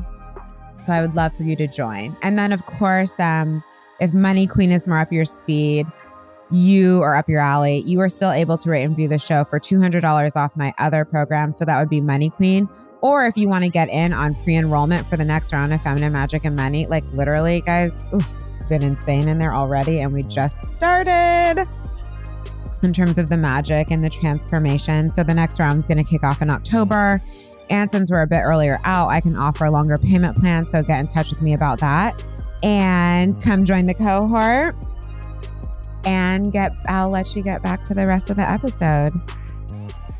It's interesting too, because I think you have to learn. Oh, this is what I was thinking. So it's interesting because people get so, like I said, we get very swept up in the world we're living in, right? And I always say, I'm like, you can live, the patriarchy is around us. Unfortunately, it's live and well. The system is around us. All these things are around us. I'm like, you can live with them happening around you and be part of the change without getting so sucked in. It doesn't have to be like, you're so angry, you hate the world, blah, de blah, you can't focus, you can't make money. Now you're just like, you're living in like total reaction to all that's unjust. or you're totally living within the system. And something that I feel like people have a hard time with is learning to realize like there's stuff going on that you don't like and you can be part of the change. And you can have your own world and decide what you want for yourself, you know? And that's something that I feel like I'm good at doing, where it's like, hey, I see things. I just like the state of the world does not make me collapse.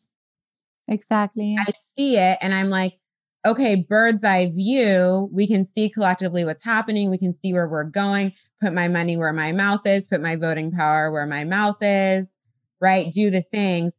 But I'm not going to like bleed out over it because you can't. And people, this is where I saw a lot of women get stuck in 2020 is like going into complete overwhelm. And clearly, you know, we're off the way that we're off to the races in 2021 is like, here we go again. So I'm like, ladies, you got to like toughen up a little bit, you know, and not feel your emotions, but just to be like, to learn to be an observer of the world. And because we live on the 3D plane, like we're going to continue to be human. Like in this life, you were not born as a spirit guide, right? So we need to be able to like move in the world, impact change, but also like really take care of our own house so you can be happy. It sounds like what you're talking about is you learned how to have a healthy set of boundaries with your energy. Yeah.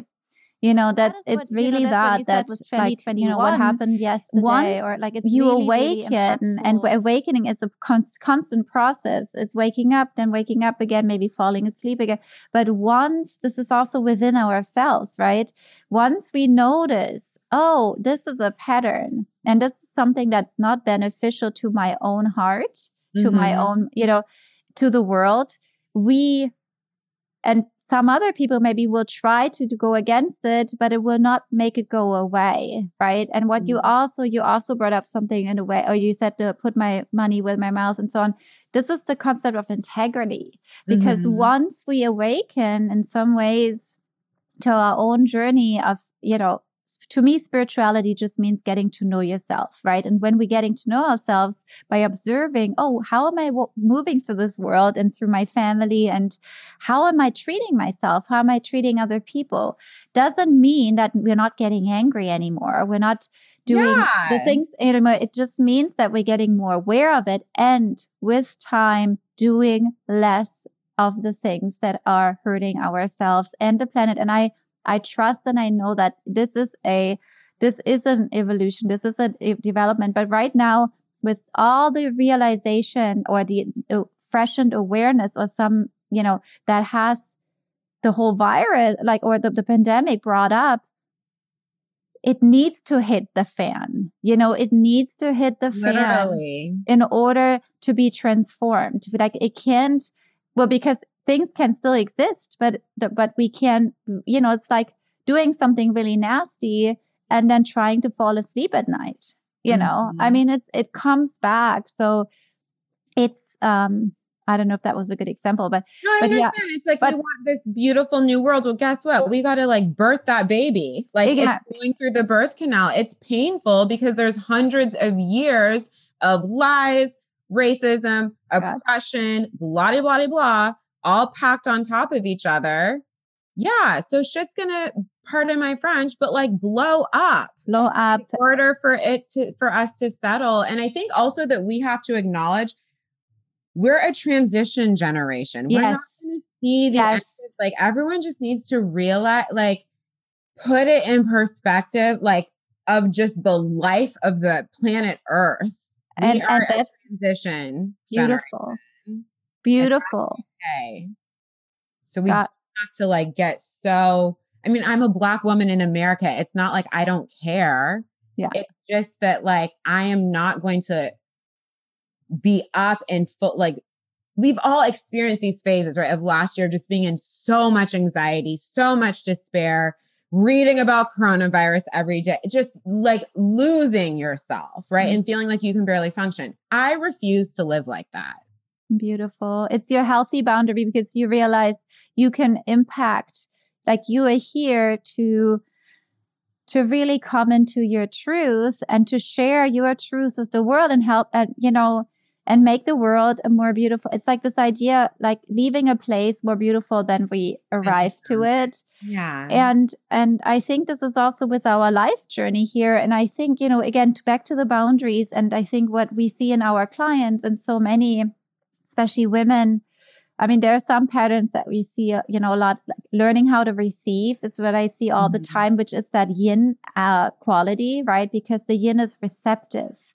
It's, the yang is more giving and the yin is receiving. And I know that so many women have that, not because they want to have a hard time receiving support or love or, but actually it's unconsciously programmed because they maybe had a mother and then that was a generational thing, right? That didn't, or a father or, whatever that didn't, that couldn't receive or couldn't, right? That was just giving and giving and giving. Mm-hmm. So that's like a big deal. But so the boundaries of being like, okay, this is going on and I'm not going to be in denial of what's going on, but I need to be aware of how, because the occurrence itself, right? Like something happens. Something happens, like someone is getting tortured, right? Someone or a whole country is like, there's a war, we need to be like, okay, this is happening, having awareness to it. Obviously, all of us, we want the world to be a healthier and a more loving and conscious place. But then to say, what can I actually do? Like within my own means, and like really, and this takes like really honesty with self and completely cutting out any outside voices, right? Of like thinking we have to do this or do that. But how can I, with my own heart and my skill set, create positive change in the world? Because there's something happens, but then there's a lot of people talking about it. And media first and foremost, right? And that is the energy drain. That is deception. And talking about it, not to show the way forward, but just to create drama. And so when I think about what can I do, I'm like, hey, what are my gifts? My gifts are business and money. I'm spiritual. I'm an intuitive. Those are the kind of women I draw in. Isn't the world going to look a lot better if I stay in my power and teach those women how money is power in this world? That, clearly the government isn't coming to save you. Nobody's coming to save you. If we've learned anything, you have to be able to resource yourself in this world, right? Or you want to be able to live peacefully. So you're not terrified while the world falls apart. That really helps. I mean, not all of it is financial, but look what's happened in our economy, et cetera. Like you want to have a level of well, that's okay because I can, not everyone's meant to be an entrepreneur, but let's say that you are. Like for me, it was thank God I wasn't in that office dealing with my crazy boss and their stress response to the world. Instead, it was up to me to drive the ship. And I'd rather it be up to me than up to somebody else. That's for me personally. And everyone's not the same. But to me, the biggest gift I can give is to show other women how to have, how to actually build businesses where they help other people and help other brands. Because we say we want to be part of the change. Mm-hmm. And they're saying, of course, vote, of course, donate your money and do good things in the world on a big, kind of on that level. But also it's the impact that you're making in your everyday life. And if you actually have an outlet for your voice and the bigger your business is, the more people that you reach and the whole thing, that to me is a lot more impactful than me laying awake at night, stressed out and angry. Yeah, that is not serving anybody. And it's exactly what you say. It's what can I affect? And while the business is growing, right, which oftentimes takes a little bit of time. Yeah. I also didn't have my client flow, overnight. It took, again, I'm a hard worker and I learned how to hustle is how you say it, right? Hustle. And but it's really so when I knew I needed to move back to California to go back to school. And I was like, I need to work this time around. So Yeah. Well, because the acupuncture course, like the master degree in New York it was full time, and I was focusing on that and had the luxury to do so. But I was like, okay, this time around, I need to find a job next to it. And then I worked at a yoga studio. Anyways, so there was always something, and I don't find myself too good, because I used to be working as a fashion designer, to then just work at a yoga studio and make like a fracture for a little while, but it gave me community. But what I wanted to say is, while the business grows, to what effect do I have when I go out on the street, and how do I behave around my neighbors, right? How do I interact with my neighbors? Because this is a chain reaction that maybe some people are completely unaware of, or, it's like I say this because a bunch of people reach out to me, say, Lara, how did you do it? How did you grow your business? How did you went out and got your clients? And it's like, you just get started, for one. Well, it's also, while, and with COVID, right, where you maybe can't see a lot of people, but how about your immediate community? Like, do you go out? Do you know your neighbors' names? Like, do you go out and do you know what your neighbor does for work? Does your neighbor know that you are a Reiki practitioner? Or, like this, it's not only Instagram, and it's not only, right, these are all amazing tools that help us to spread further, but it's also the more immediateness. And I think this is really this idea of being present. And what you say, or what we talked about, was the idea of the events in the world that are, because the truth is yin and yang, right? The world is not butterflies and rainbows all the time, and it never was, and it never will be, because yin and yang are the two opposite forces are night and darkness.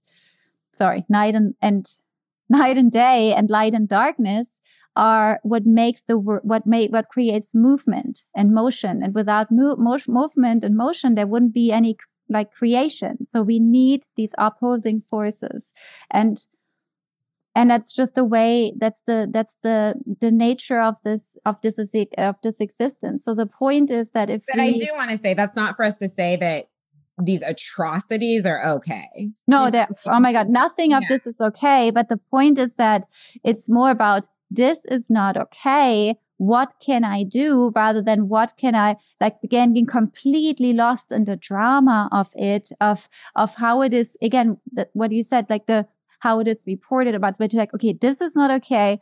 I want to contribute in my end to change this, and then turn off the TV, turn off whatever you have to turn off so you don't feel drained, and then go about it, go about it. And I think, what you're explaining with your business, I feel like that you connected to your healthy masculine, and the money part is a little bit more of that yang. Absolutely. I teach that money is masculine energy. Absolutely. And this is what a lot of us women, and I can find myself in that even still, because of my father and his role in our family, to like wait for I'm not really doing this, but I'm just giving it as an example, but like to wait for the savior, right? And this is the same with healing, because I always like to say to my clients or students, or whenever I talk about this, we healers or healing practitioners, we don't heal another person, right? We support others on their healing journey. So I believe that, and not everybody talks like that, and not everybody maybe believes like that. But to me, I don't believe anybody heals another person, but what we can do is help to empower other people to believe in their own capacity to heal.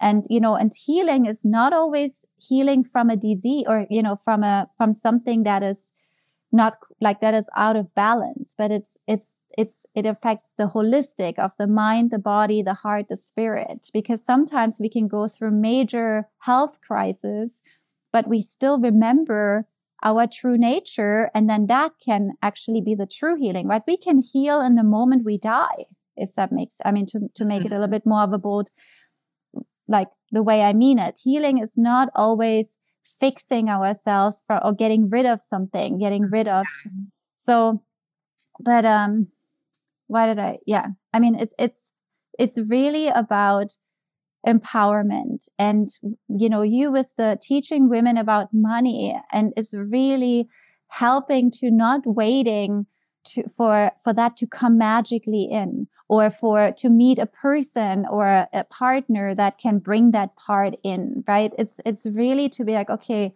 how, and this is what Ram Dass says, right? Like he's not amongst the living humans anymore, but he said, and he just passed, I think, a year ago. So, but he said, we need to remember two things in this lifetime. It's our Buddha nature and our social security number. Mm-hmm. And this is exactly showing this idea that we are not here to, and I'm talking now to the spiritual community, listening to to meditate on a mountain. Just a few are maybe meant to be monks in this lifetime, at least from our Western world, but we are here to bring our gifts into the world. And that means not denying or like closing our eyes to, what I said earlier, to like that the fact that their life has suffering. And there's a lot out there that is going on that is not right, but we cannot allow ourselves to hinder that from, like we can't get defeated by that. Become non-functional. And I always say, like, the mastery is learning how to be a spiritual being and highly effective on the 3D plane at the same time. Yeah. And also maybe that's like circle back around to not take our perfectionism or ambition into our self-care and into our spiritual practice, because that's what I see a lot too, right? It's this kind of A-type in the yoga studio, or the A-type in, and this, that sounds maybe judgmental, but I don't mean it. It's literally this programming, and why so many people, meditation is torturous for a lot of people. It's torturous. It's intimidating. Even though simple meditation is literally just sitting in stillness. There's so many demons inside. Because the mind, we become aware of the chatter of the mind, of the self-judgment. And, and it's really interesting to me, whether I'm in acupuncture school, in Chinese medicine school, or in my own classes, and then the questions from, it's always the same questions, always the same, that people are still waiting for am I doing this right? Right? It's just, I see it so much in business, and I always want to say, like, answers aren't falling out of the sky. The savior is not coming. You aren't going to get struck by lightning and all of a sudden you know everything.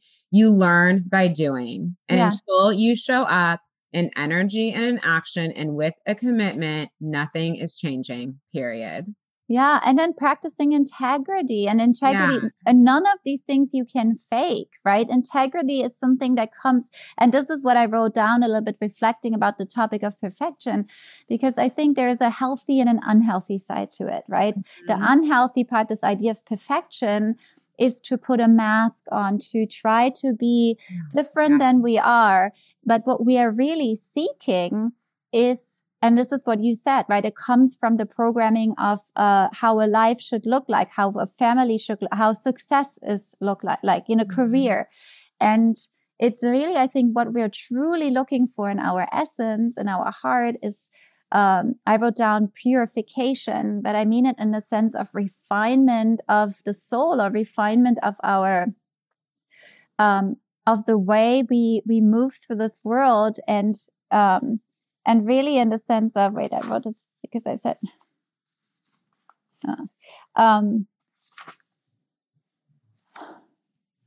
it's the idea of, there's a Zen saying that goes, we don't have to perfect ourselves, but we have to perfect the way we love, right? We have to perfect our love to ourselves. And then there's another Zen saying, I think, as well. And it goes that we are all perfect, but there's still room for improvement, right? But that comes from a Buddhist saying that. And the idea is that the room for improvement is the compassion part. And the compassion part is the embracing of all of who we are. And that is the yin, right? The embracing essence is the yin. It's the mother who loves, a healthy mother, right? A mother who loves the child. If you are a loving mother, it's unconditional love, and that is how we would like to, ideally, it's a tricky word because it goes to perfectionism, but how we would want to love ourselves like a loving mother, her child, it's not like, being okay with BS, right? Being okay with but just like, this is okay. You're doing this because of your old wounding, right? You're doing this because you're here to learn. I always say to my daughter, honey, it's not about making mistakes. It's about learning from our mistakes, right? That's the whole point. But so the idea about purification and, because what helps is being, I made a whole list, but it's kind of like being organized versus being messy, right? We know that has a certain energy. It's like having our ducks in a row, having our stuff together, but at the same time, like sometimes it might be a little messy. Well, whatever. But absolutely. But we have to first learn how to, it's like learning how to take care of yourself. Exactly. Yeah. And being accountability and, responsiveness and being responsible, like learning, like the first time we live with a roommate, right? We see either from ourselves or another person, how if you don't do the dishes right away, what happens? It's like not taking care of. You're talking about the things that are like healthy forms of learning how to make. Exactly. So, and I think that's what we're actually seeking, because we're realizing that if we do that, we feel more in synchronicity. We feel more in our. I always say you create our feminine needs a masculine container to feel safe. So like we need money. That's organization. It's structure in your business. Structure. So for feminine energy to feel safe and to be able to flow and just be in the creative zone and do whatever, all those other things need to be there or you don't feel safe. Beautiful. That's exactly what I was, I think, trying to get at. And those come with, learning how to be, and these things are also empowering, right? Learning how to be on time and how it feels if we are actually, learning how to be prepared, right? And these are the things that they can go overboard and then it becomes easily obsessive. And that's perfectionism, because it's all about these things of how, what else, like a balanced diet, which doesn't mean, and I'm a holistic health coach. So this was one of the most beautiful things that we learned is, first of all, it's all about the balance, but it's not a perfectly balanced diet in every single day, but it's about being okay having a piece of chocolate here and there, or like a whole thing of chocolate, and then embracing it, right? And then realizing that when you're in a good place with yourself and your body, you will crave the veggies the next day, right? But it's, what I wanted to bring up is this holistic health coaching. For one thing that I love so much, and this is what you were getting at. So once we have learned how to take good care of ourselves, and it literally starts with like taking care of our body, right? Mm-hmm. And it's not which can really be a journey. I mean, that sounds simple, but that alone is a lot for a lot of us. Yeah. But even like taking care of ourselves in a way of like having like cleanliness, right? Because I'm not talking about the perfect hairdo. I mean, look at me, or, or the perfect makeup or anything but like being like cleanliness in the sense of like, put together, but not in an artificial way. And so what I was trying to get, like making the choices that actually feel good. You feel better if you take a shower every day. Exactly. Yeah. Exactly. And that is better if you go for a walk. You feel better if you get enough sleep. Better in a healthy way, because it's like meeting the needs that we truly have versus like feeling better when we have 3 glasses of wine, which I mean did not make me feel better, but the thing is like the feeling better in a healthy way where we know it doesn't make me first feel better and then shitty, but I'm actually feeling better because I'm investing in myself in the most healthy way. And so the thing that this holistic health coaching with teaching is the idea of, which is actually kind of the idea of hormesis, but being bad. And I think this is really the medicine for a lot of perfectionists. And because perfectionism is also a sense of it's like a false sense of being in control, right? It's a false sense of being in control. And also to me, a fake sense of belonging in a society, even in ways. So breaking out, being bad, and some people literally will feel like a badass if they have a piece of chocolate or like a muffin or something like that, because they're maybe so, again, with that controlling self-judgment, like, I can't do this. This is like, I can't, right? This hardening, there's like such a hardening, like, and literally being hard on self. So the program is like, being bad is the mantra. I mean, it's funny because with money, I always say good girls don't get rich. I mean, it's all coming together, right? That is hilarious. I love that. Well, and this is obviously, it's about, so there's the word hormesis, and I probably like pronounce it wrong, in this language, but it's the idea that sometimes, and this can be attributed to diet, or sometimes something that is actually toxic can have a healthy benefit to the body, to your life. It's actually and there could be a million examples, but this idea of why some people say having one glass of wine gives you a longer life, right? Mm-hmm. Or one glass of wine once a week or something like that. But it's the idea is that too much of one thing, right? And this is with the perfectionism. It's like there needs to be, this breaking out, basically, like who made the rules, right? We, at some point in our life, we know the rules of ethics in our heart. And then it's about integrity, right? I mean, I hope that we're all growing more and more into this liberation, that nobody else outside of us can give us better advice than actually our own heart, right? I mean, we're here, and this is the same with like the life coach. We are here to support others, right? We're not supposed to do it by ourselves, which you said at the beginning was this healing and people getting stuck because they think they have to do it all by themselves. We're here to support each other because we're here to remind each other of something that we somewhere inside of us already know. And and that is our path. I mean, you're in my path, right? We're here to remind others with our set of skills, but our set of skills are because we learned how to follow our heart and actually follow our curiosities and what fills us up.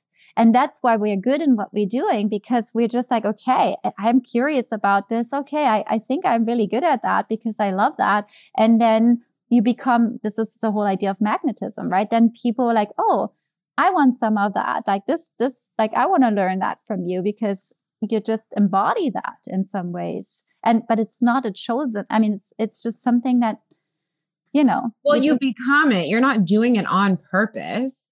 Well, exactly. Following your curiosity and following your heart, and then just sharing what you love. And then you become, you start to become, quote unquote, the teacher because you've chosen through life to study. And it doesn't have to be formal study, but you just keep choosing to go dig deeper on the path, deeper on the topic. And so I chose money and business. You chose healing. You just become the teacher because of your natural areas of interest. And then you go share what you know. It's so beautiful. Like no one has to put your crown on and tell you you're ready. Like it's, in some ways it's simple. And I understand that the delivery of it, and, we build the business, there's a brand and all these things. Yeah. Okay, cool. That's why people like me exist, right? When you need help. But just in terms of you having interest and like embodying your work and then just wanting to teach what you know to help people because it helped you, that part is simple. Yeah. And it's also beautiful. Like people connect to people like you and I, because there's also the recognition, and it's nice to be like, hey, I want a little, this is the receiving, right? It's like, I need a little bit of, if I'm someone who has no problem asking, for help, right? Like if we need to learn how to ask for help. Like I I actually don't have any problem, getting supported. Like I have so much support. Yeah. Yeah. And this is something that a lot of people also have to learn. And of course, support can come in different ways, right? Sometimes people think, well, I don't have the money to do this and this, but there's always, you can. And also don't be afraid to ask. I sometimes, when I have people reaching out and saying, Lara, I would really like to do that. And I don't, right? It's like, we come up with a solution. Like the fact that you reached out and asked me, I want to honor, and so anyways. we're talking about too, I guess, without saying it, because the question that came up, or that obviously comes up, that I was asked was, one, how do you know if you're a perfectionist? And then two, how do you go about healing? And I think we talked about kind of just some sort of the healing in action of just like, stop being the good girl, go do what you want to do, be a little quote unquote bad. And like, the things you think you shouldn't be doing because you were told not to, go do some of those things.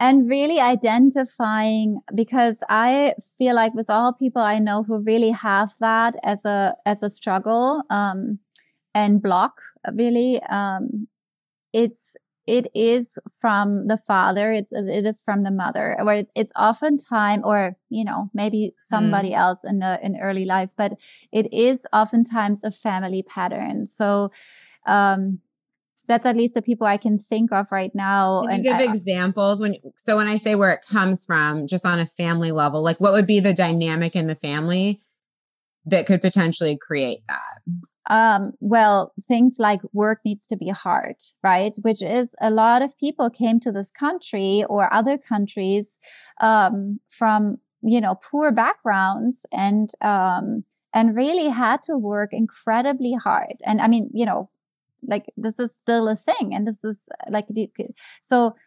You mean like basically that survival pattern that gets passed down? So if generally, like, most of us have this in our lineage. Lineage, there was just basic survival. Well, because a lot of us, I mean, grew up with parents that were in war or after war. So, with just like very little means and rough times. Like we think it's rough now, but, I mean, yeah, I remember my father talking about, the typical things like, oh, you don't want to eat this banana. I only had nettle soup, stinging nettle soup, and things like that. So it's.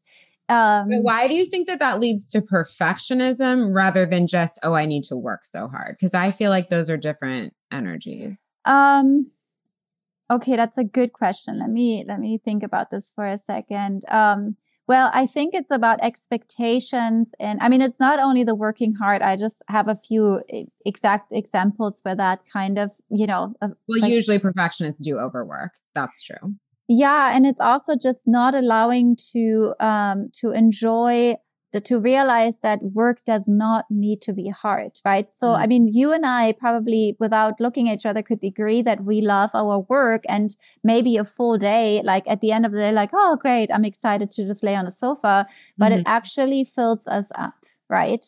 I mean, you're like, yes, no, but I know I would never have a business that I refuse to create a business myself that tortures me. That doesn't even make sense.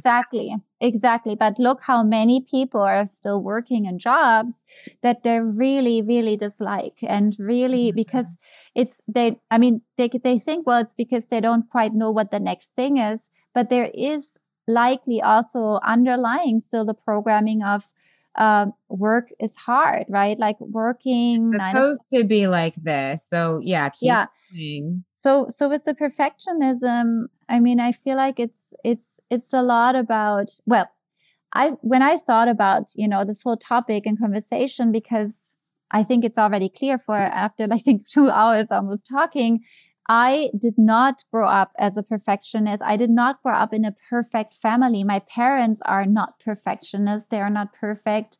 And like, I actually was always a little bit like the oddball in ways. And I actually don't have that. I think I said that to you before. I don't think I have perfectionism in me. And I just know what was different in my family, which was not always fun, right? It was not always good. It actually, like the fact that my parents were a little bit different or did like a little bit different things, maybe didn't have the fancy car, but like a car that was sprayed on with like flowers, because my mom was just like giving us the spray bottles and we went like crazy on the, I mean, you know, just like things like that where we maybe got like, you know, weird looks from other people. And again, that didn't necessarily feel good. And sometimes, so I think I said this before, I feel like some people, and that can be parents, right? And then it's translated into the children, think that you have to act in a certain way. There's a certain etiquette in order to fit in, you know, to fit into society. And that helps people to feel a sense of community or belonging. And, you know, and for some, it's religious communities like church, right? That's a big thing, especially here in America and the Christian church. And I all of that. And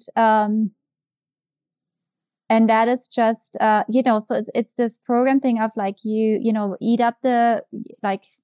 your plate up. I mean, you know, eat the food on your plate. And I mean, just the things that, that some, I mean, I don't want to make it all about the poor parents, but you know, in the end of the day, our parents learned it from society too. No, this is just the way it goes. Most everything is programmed, and obviously, no one does that with intention. But I think it's really just a way to trying to fit in, whether that's conscious or unconscious, and. Yeah, I think. And I also just think it's like an over focus on trying to make everything okay and make it safe all the time. Safe and being in control and not being judged. You know, which keeps you safe emotionally. You exactly. know, if there has to be, if you want big things in the world, there has to be a certain level of just like, I don't care, I'm doing what I want in order to go after it. Yeah, you're breaking the mold of what most people do. Yeah, breaking the molds. Exactly. Stepping out, right? Not being in the box and things like that can feel scary. People are judging it. I mean, you know, when I wrote down a few things of how I felt not perfect when I was young, I was too skinny. I mean, this was also what I felt. Like I was too skinny. I was too tall. I had freckles all over my everything, body and face. You know, a voice like and all kinds of, I mean, and I had a big horse riding accident. So I had a huge scar. I mean, it's still here. I have a scar in my face, right? And I think that was also a little bit, I was 15, I think. And I remember that I was like, dang, you know, this is now forever going to be a big old scar in my face. It's never going to, like, you know, I'm never going to have that perfect face. I think I even remember thinking, I was like, okay, I like get that train left the station. And, you know, but what I wanted to say is that the idea of I'm too skinny, I'm too tall, the freckles, there were literally also people saying that to me, not my parents. But I remember there was a bunch of people that thought I was anorexic because I was just so skinny, right? And then always said, oh, she probably goes to the bathroom after she eats and things like that. And then calling me leopard because I had all the freckles. And, you know, and I mean, people are mean, right? That's what I said earlier about the yin and the yang in the world. I mean, there's evil, right? They say an angel. Yeah, clearly, especially like teenagers. Or children. Children are mean. I mean, and I probably was mean. I mean, I know I also was mean, like in some ways, not like a lot, but I know there were. Yeah, exactly.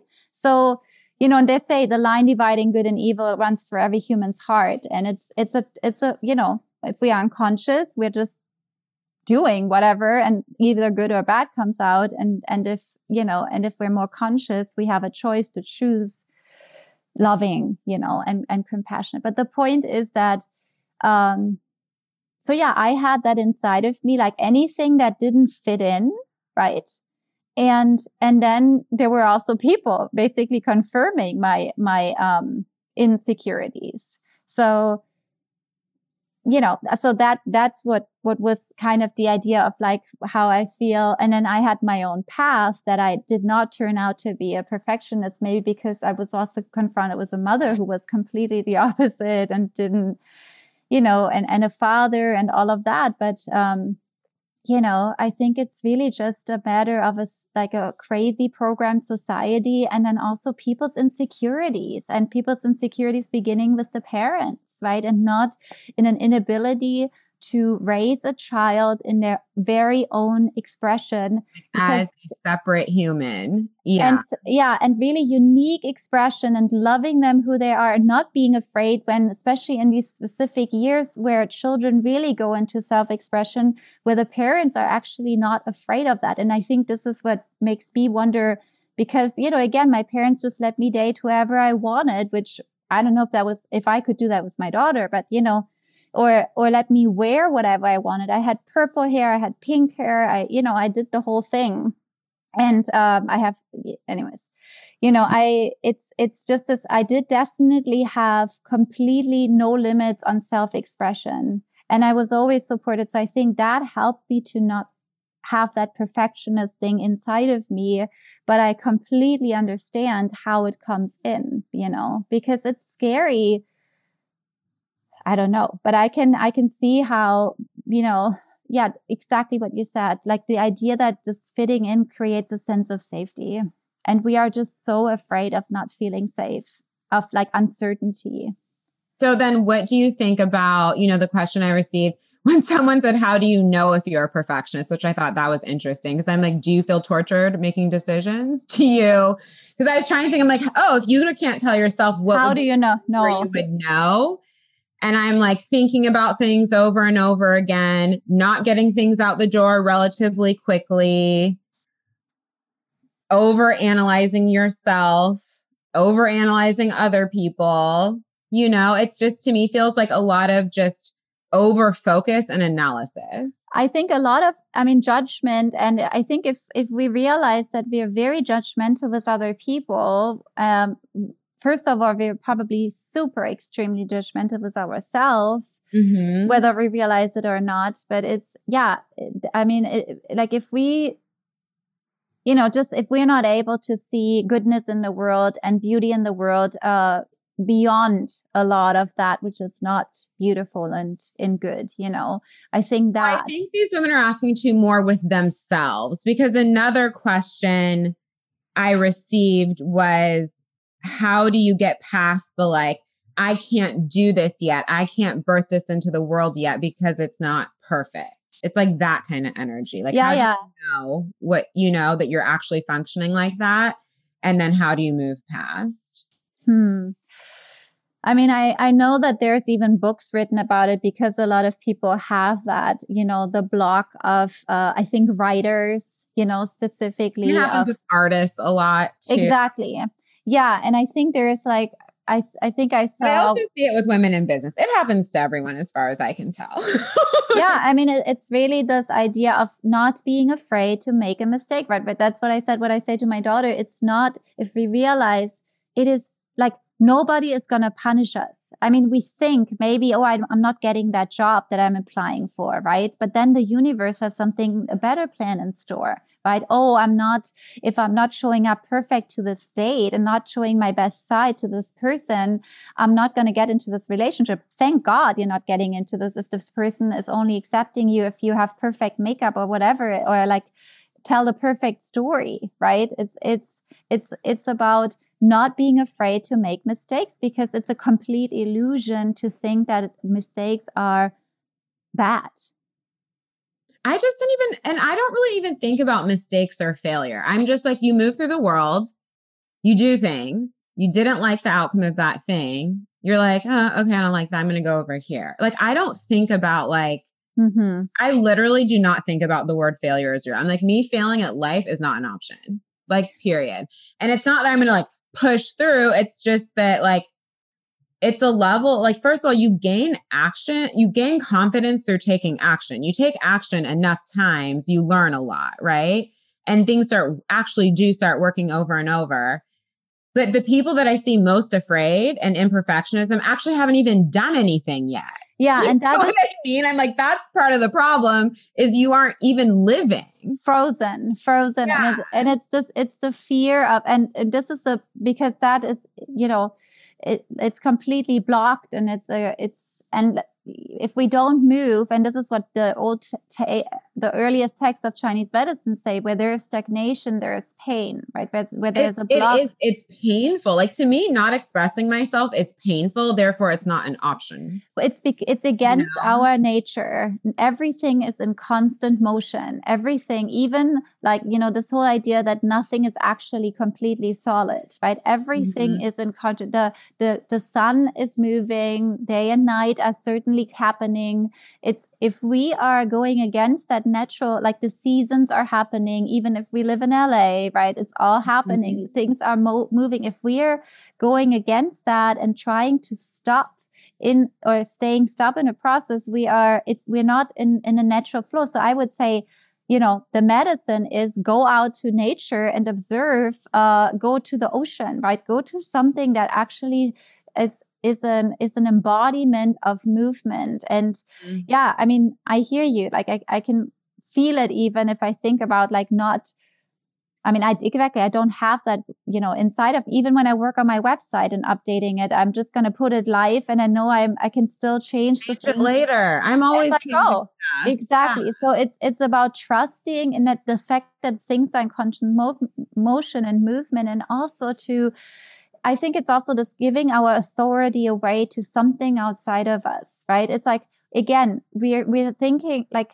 are we afraid that we're going to be judged by a client or a student? People are just we are drawing in the people we are meant to work with, right? We need to understand that too, especially if many here that are on the healing or like on the spiritual wellness industry, listening to that, we are drawing in the people we're meant to work with. And we need to focus on that's what's there versus that what's not there, and right. grow that. So we cannot, we need to really come into empowerment, whatever we need to do for that, right? Like seek out people that seem to us in their power, in their healthy power, and then just learn, right? And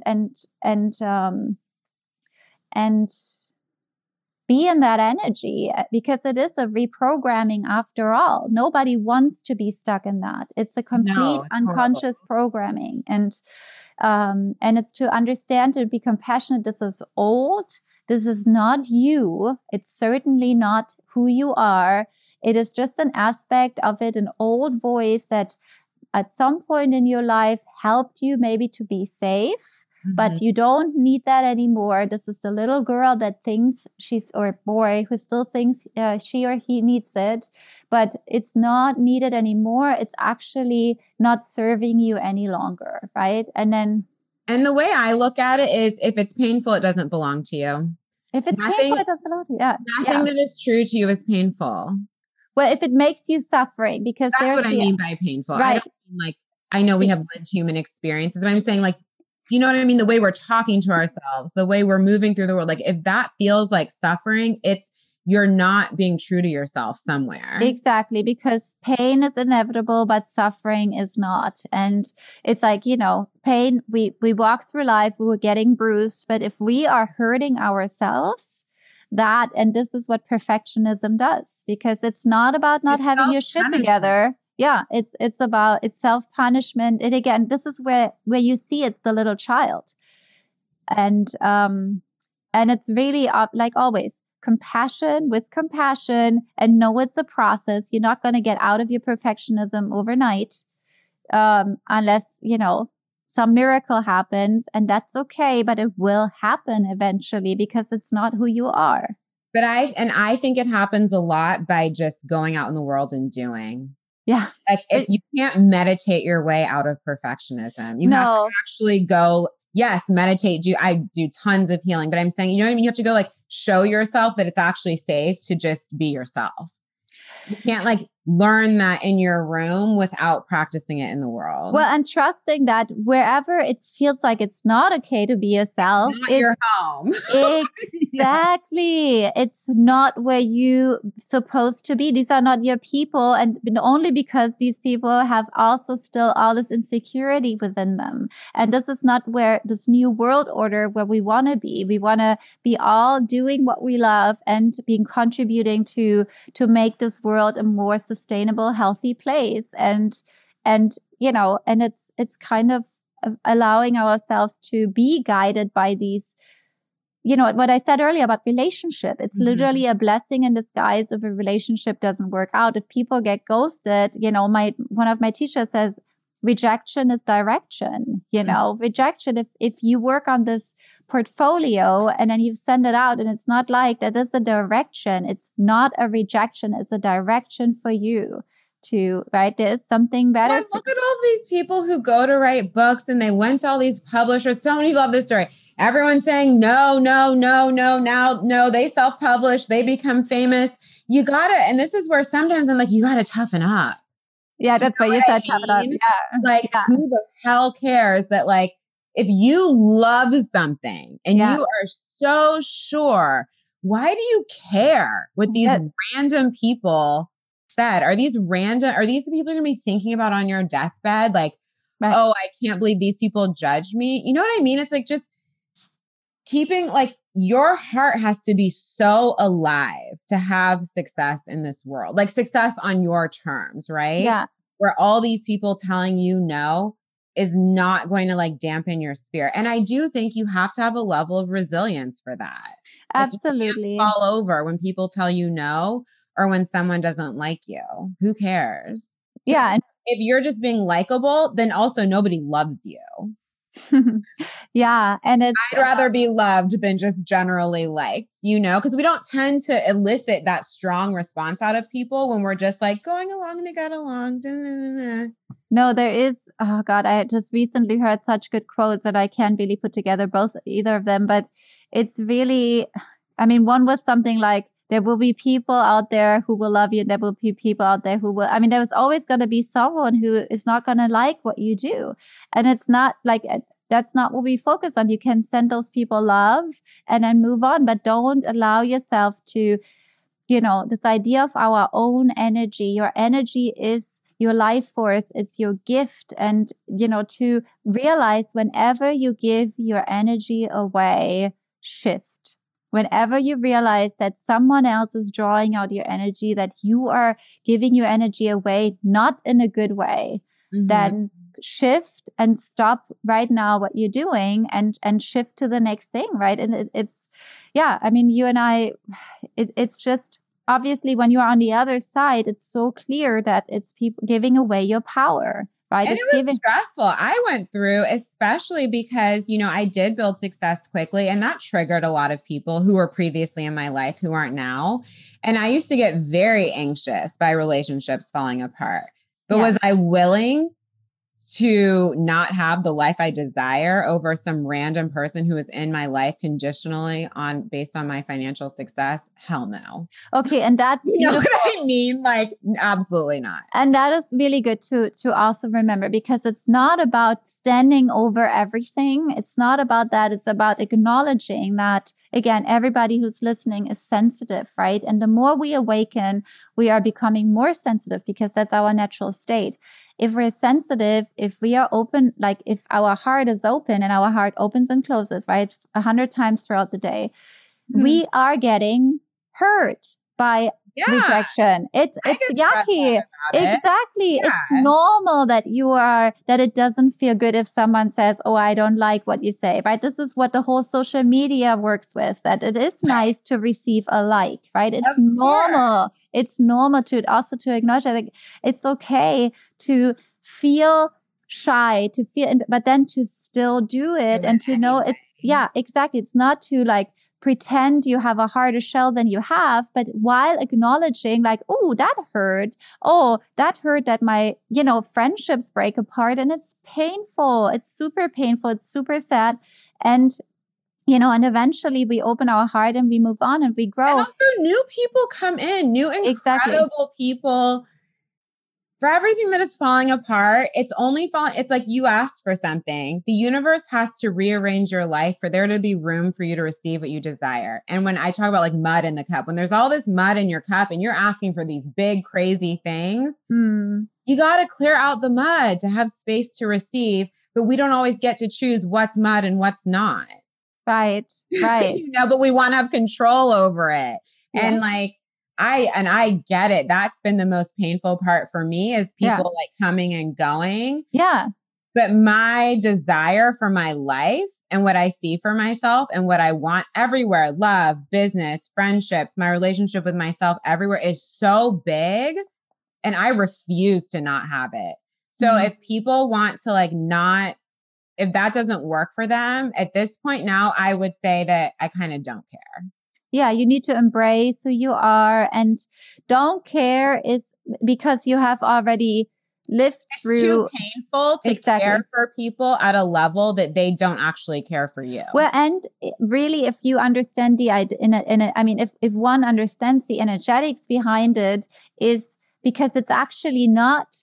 It's the hook from the energy of the other person that doesn't like. And, you know, there's a power play. Like if we,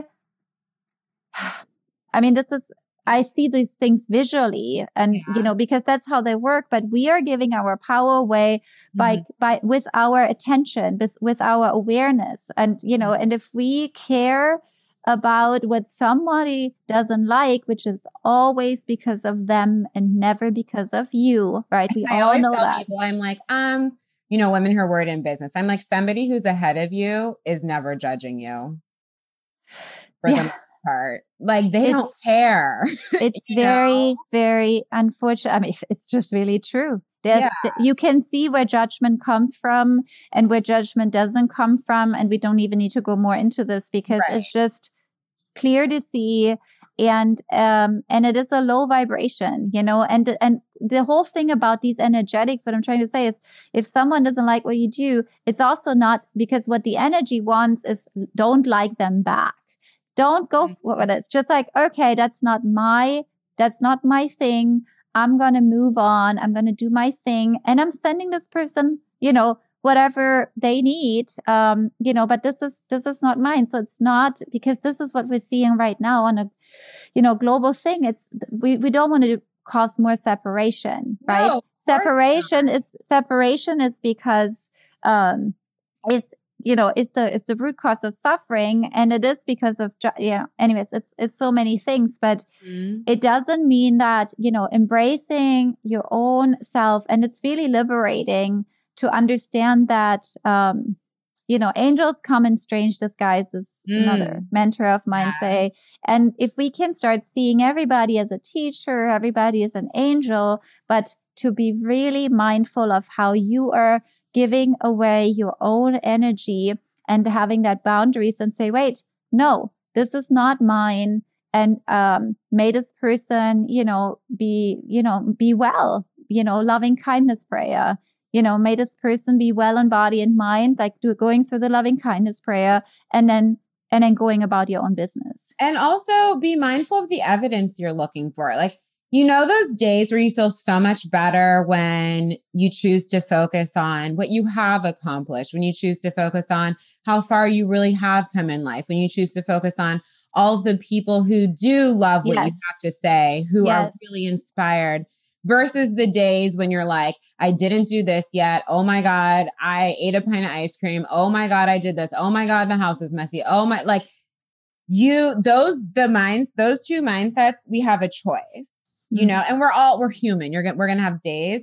But I just like when I think about my own kind of just mental well-being and I'm not trying to send this stay positive message all the time where, you know, that is not my vibe. I'm just saying like, when you look for evidence in your life of how well you're doing, why don't we look at like productive evidence, you know, because your brain is always looking for reflections back of how everything's going. So I'm like, what's going well? Like, let's keep doing more of that and get emotional support, obviously, but just in the way we treat ourselves, you know? Yeah, absolutely. And then someone asked too, does breath work and the other modalities that you practice help with perfectionism? And if so, how? Well, so all of the modalities that I practice with my, you know, myself and then guide others through or teach others is they're all doing the same. And this is very, you know, I mean, my work is spiritual in a sense. They all help for you to return home, right? Return home to your true self. So breath work and Reiki, when we do the practices, which actually, there's this breath work that is the known breath work that's very powerful. And I guide people through all kinds of breath work, any kind of breath work. The funny thing is that breathwork is also just a meditation, but because it is very active, it's easier for people than the zazen, sitting in meditation and counting the breath, because that, brings you more, it's actually more challenging. So that's why people love breathwork so much, because it helps to quiet the mind. And then it also really brings an awareness of our own energy. And you heard me talking about energy for again and again, because it is all energy, right? I'm just throwing down these cliches. Everything is and has energy. And that's how I see the world. And it really makes sense. Energetics, right? It's all about dynamics and energetics, like how we engage, how money moves, and our, the work we put out, exchange. It's all energetics. So breath work really makes us aware of how we are energetic beings and of your own energy. But what it also does in the active state, that is, breathing strongly, then it helps the active breath, which also, can show certain things in the body or blocks on the physical, sometimes in the emotional. And then, how I practice it, I sometimes help people, guide them then through some release, and opening. But that's just me doing things. It's much more important what the person experiences, and what the person experiences is also at some point, at least to some degree, quietness, right? Quietness, inner silence. And inner silence is where all the secrets of this universe lie. It's all the secrets of it. Because I feel, actually, one sec. So there's the very active breath work, which sometimes for me, to be honest, is kind of overwhelming. And I prefer the more yin styles. I know. Yeah. A lot of people have that. This breath work brings up a lot of resistance. And resistance can come in all kinds of forms. What are your views on the different styles? Because I've just noticed, it just kind of wears me. I'll do it. I like how I feel after, but I'm curious. Well, again, I said that I've enjoyed the yin styles more. I'm more regular. I just mean they're not quite as active. Well, you're tapping exactly into this. And I practice now all of these modalities for about 8 years, something about, and then, Reiki, acupuncture a little bit longer, and I work with clients for about overall a decade now. It's really the breath work. I think, again, people have a strong sense of energy, and because we're living in a young society and people love to feel a lot, it's a very, very powerful, and people have oftentimes an emotional release. You don't necessarily have an emotional release when you sit in zazen. You might feel angry or frustrated, but you don't necessarily have that release, especially not at the beginning, right? And it's not about becoming a perfect meditator. None of meditation is about, we're not getting anywhere. It's actually just, it's not about going to to an aim or a target. That's why I said at the beginning, bringing our perfectionism. I see people literally bringing their perfectionism into spiritual practice. And it's about achieving something, right? We're not achieving something. And that's why sometimes people then think with breathwork, oh, that was a great session. And oh, that session wasn't so great because why are you grading your breathwork? I didn't cry, or I didn't feel my hands on fire, or, whatever it is. So I believe, and I say this to my students a little bit provocatively, I say, I don't actually think that one is, because I don't think that we heal another person, but we're supporting others on their healing journey. So it's not even necessarily what happens in one session. It's about the devotion and about our inner connection to ourselves. And that's what I was trying to say. Any of these modalities are helping people, maybe not necessarily in one session, though people who do breathwork for the first time think that their whole universe elevated into a new dimension, right? Again, because of the sense of energy in the body that we usually don't necessarily connect to in this way. But with Reiki more subtle, but I find that it is actually more the subtle way. And that's why I'm so grateful for my Zen practice. And, after Zen, I dove into Kundalini for many, many years. And Kundalini is a lot more yang. I mean, literally. See, I wonder if this is something with me because I also don't like Kundalini. Well, I feel like I don't need more active energy. I'm like, I like things that like settle.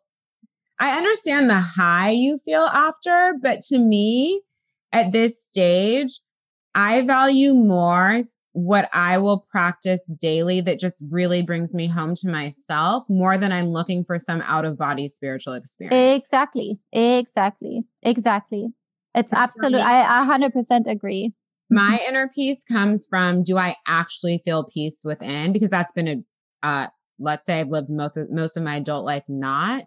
I value that more. Yeah, I have all these perspectives on the universe and all of that, but I want to, at the end of the day, I want to feel as good as possible every day, which comes from a place of inner peace.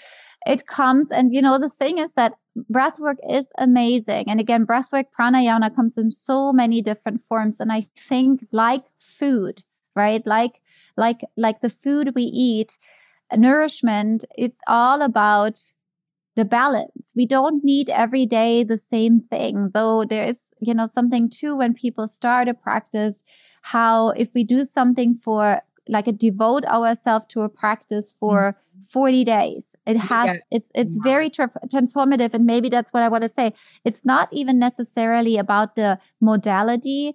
It's about your devotion to it. And so in my sessions, when I do breathwork, people love it usually because they, you know it. If you have a cry, you feel usually better. Yeah. It's the yin after the yang, right? So it's an emotional release. Or I let people sometimes scream or love. It moves energy and that feels good. And you're right. I'm also saying that after a lot of trauma therapy, anger release. I guess I've also done a lot of these more intense explorations. Yeah. So maybe, and I'm curious your reflection, why don't I like those things as much? But I have gone very deep in my healing. Yeah.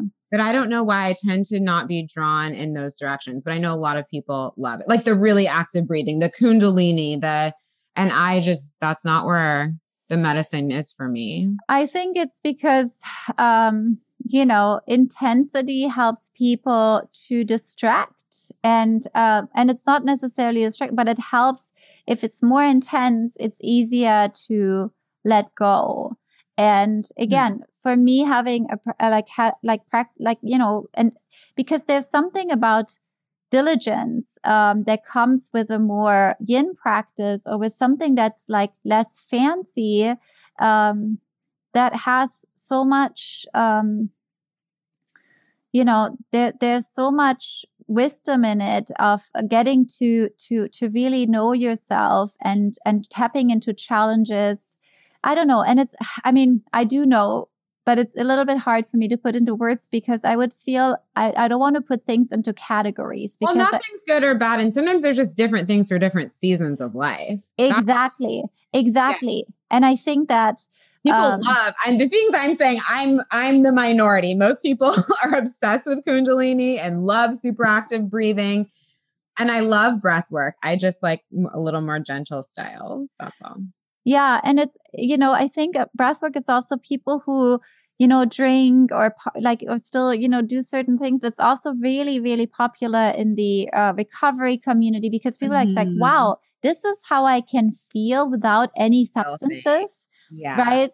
There is something about just feeling open.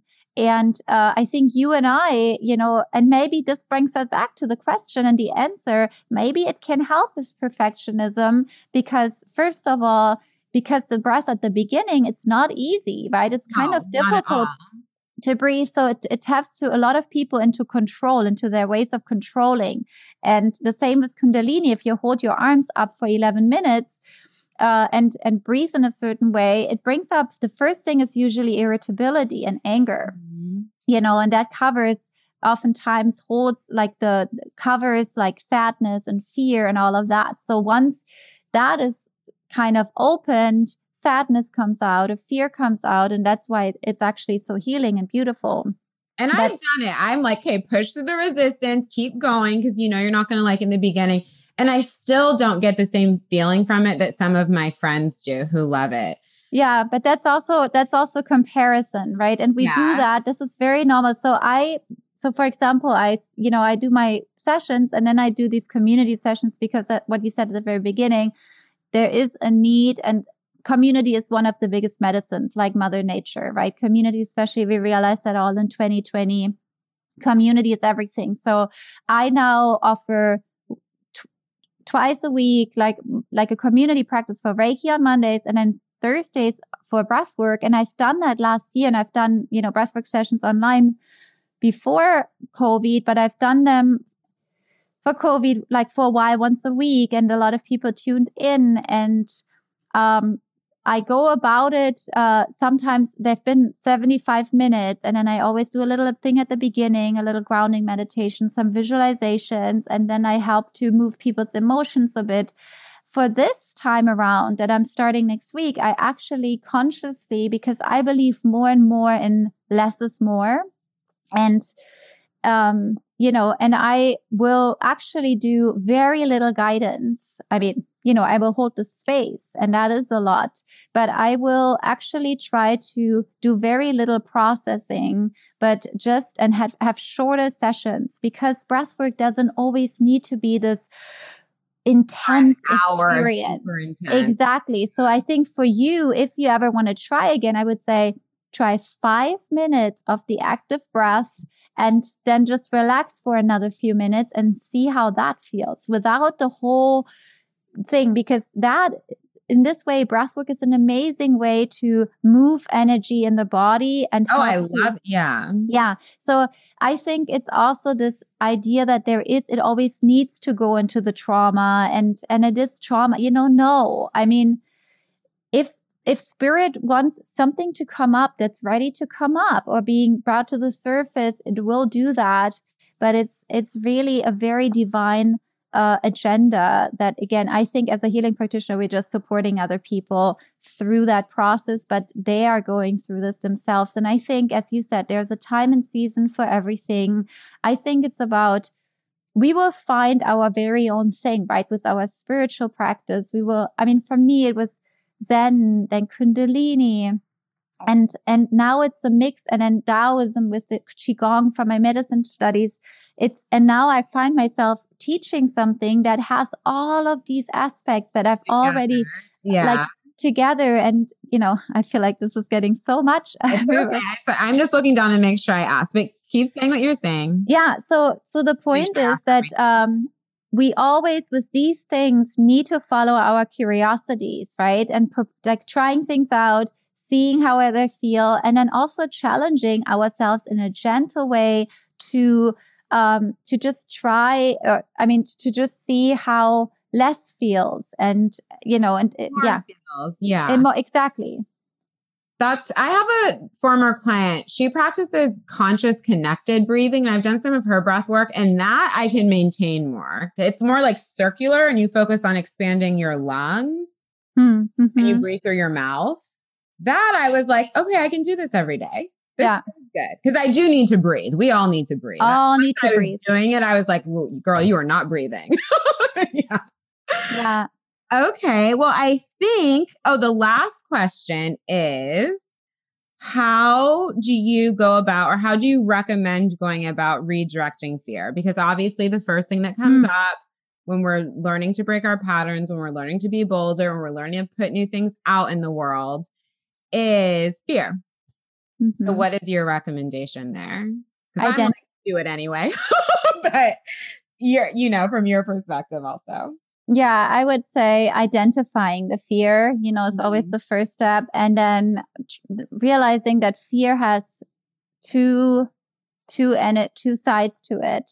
Fear is part of our innate, humanness. We are, the our system has a sense of the fight and flight and fear in order to survive. So it's actually a survival instinct. And so it actually, why fear is triggered can actually be very natural, but then everything that keeps us frozen and paralyzed and in us, exactly away from doing certain things is unhealthy. And however, it is here because of trauma. So it's always, I will always go into compassion, right? When I talk about these things, because that's what I've been seeing and, just in trauma and just caveman brain. Well, caveman brain is that what actually, however, is the fear that's serving us. And it's the fear that we're like, okay, and that's also, so breath is, so for example, the breath work, to just go back to this for a second, why this breath work or any breath work is amazing, because when we get because it helps us feel energy in the body. The more we understand the flow of energy in the body, that, our energy, and the more we are deeper connecting, and the more we build our relationship with our intuition.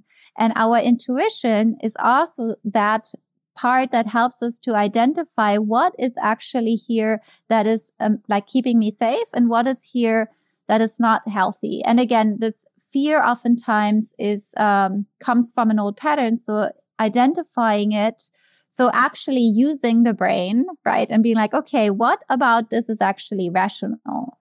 Like, how is this actually really, like, what am I afraid of, right? What I said earlier about my experience running through the subway.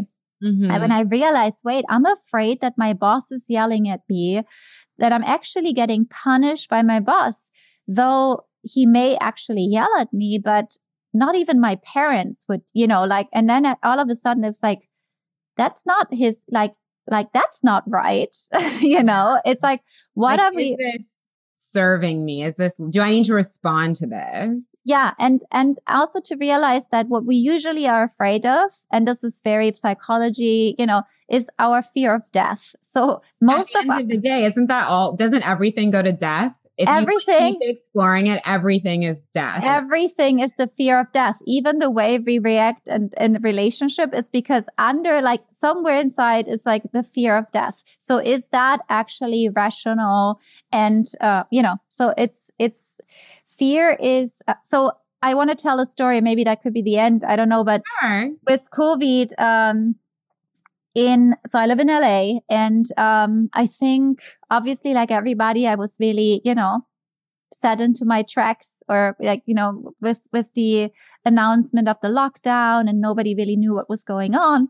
And then I stopped seeing clients for a little while, and then I think in April I started taking my daughter and driving up with her to Ventura to the ocean.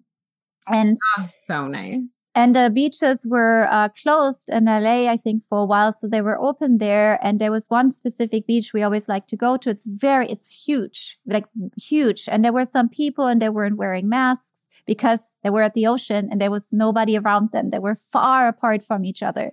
So I arrived with my daughter. We went to the ocean. We went down these stairs, and the ocean, I love the ocean. Took away my body of fear. Like immediately when we arrived, my body of fear was completely dissolving and it never came back. That's why I have not been afraid of COVID ever since. And I'm very cautious moving through this. I'm seeing obviously clients. I've been doing very little trainings, even in person over this last year. I'm very cautious.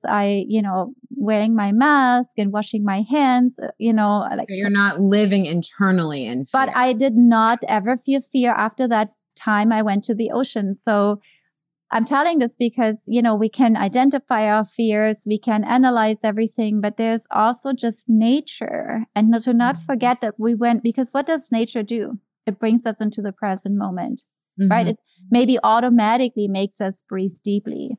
It like brings us back into what's really real, right? And what's really real is that we're all going to die. And the fact is that we're all going to die. And if we realize that, then we should probably not wait to say, I love you to the people we love, to not go about the things that we are passionate and curious about.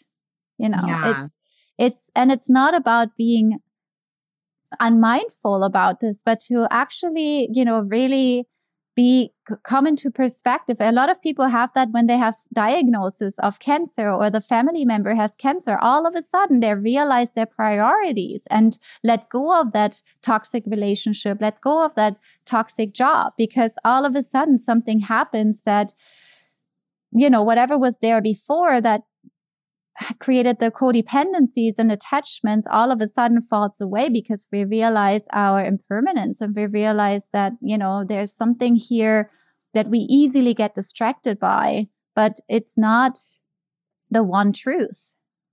Well, and sometimes I think we get distracted even by our own self-help. I'm like, okay, you know how we can get kind of addicted to it? Yeah, it's really, I do a lot of personal work. And I think if we want growth, we have to, but also like sometimes we stop living. Well, it's what we said about the seeds, right? It's about planting the seed, watering the seed, but then allowing also for the sun and the seasons and the moon and the cycles to just allow to do the work, right? That it's not all about doing and doing and doing. There needs to be an active and a resting phase. Mm-hmm. And if we keep doing and doing, even with certain self-improvement or work, and in the end of the day, it's literally not improvement. It's like a remembering, but of course the different things that we can do help, but we also need to stop and let go it for a little while. Like this idea of being bad. Like if we work on updating our diet and all of that, then, have a healthy diet. But if we realize all I'm thinking of is this coffee that I'm denying myself of, or, then do something else to celebrate, right? To celebrate yourself. Like, as you said about looking at, we need to celebrate ourselves. We need to put, rather than to, what is the word I'm trying to find? Rather than to limitating ourselves, we need to create ceremonies with our rituals, something to make certain things in our life more sacred. And, it's because, and that doesn't mean we need to have a lot of money or big means, right? We can make things sacred. And that is showing our own, I want to say the word divinity, and I know it's a big word, but if we do that, we also draw this energy more in, right? And you always say that. I love how you always say you queens, like the idea of divinity really is this idea that if we begin to treat ourselves well, also with the little things, like buying a flower here and there, or creating a little out, or whatever. It doesn't need to be a lot. And well, it's okay to acknowledge that we are sacred. We are, all of us. And I think we don't celebrate that within ourselves. But when you start to, you're like, this feels a lot better. It feels better. And then we also learn how to celebrate other women, as in that, because then we feel much less in competition. And that is a whole nother conversation, probably for a second. Our next episode. But I also think when you celebrate it within yourself, it's so much easier to see with other people. Exactly. Out of comparison, but just like, because you feel good, you look at them, you're like, you're so amazing. You see other people differently too. It's not just like, oh, her hair looks good and she's fit. It's like, you can see their soul. Yeah. You honor them for their courage, for their weaknesses, for being okay, showing every part of them. And, because nobody is perfect, and that is perfect, Well, I've loved this so much. So what are you offering now? How can everyone get in touch with you? What's the best way to work with you? For the ones still following this conversation, God bless you. God has blessed you. So I am, again, those community offerings I'm very excited about. Doing them? So it's Mondays. I'm doing, for everybody who's Reiki attuned, I'm doing a Reiki practice. And by the way, people don't know that, or not a lot of people know. Reiki is not only working on another person with your hands, it's actually first and foremost self-practice. And it is all parts of Reiki are meditation. And there is actually a whole world of breath work, Kokyoho, Is that in Japanese? Never heard of this. What is this? Kokyo, there's breathing techniques for Reiki. And it's also to, because Reiki in the end of the day is all about meditation, but people don't really know that. I teach it in a traditional Japanese way. And I learned it in more of a Western way. And that's how I shared it for a while. And I'm going more and more into the traditional Japanese way, which to no surprise has, Buddhism at the bottom of everything. But I'm not, like, nobody has to become a Buddhist. Obviously it would be cultural appropriation to say I'm a Buddhist because I'm not, but the essence of that is in the beautiful system of Reiki. And that's where my heart lies. So Mondays, middays, I'm doing that Reiki practice guided, and it's really beautiful. Last week was the first time. Every Thursdays at 4 is 50 minutes of breath work. Mm-hmm. That breath work we talked about. And then I do my trainings, Reiki 1 to the masters. I have some online trainings that I started doing with the pandemic. That to my surprise, people really love, because I was so resistant doing this through, in the virtual realms, but it works really nicely. And I kind of got a whole download how to do it, so it feels in integrity and alignment with the teachings. And then I do still a few in-person trainings, very small groups for the obvious reasons. And then I do my one-on-one private practice. And I love that. I love working with people. So that's what I do. And I want to get a few retreats on the schedule for this year, but I'm also, going with the flow and see how it unfolds. I wanted to do some in Europe.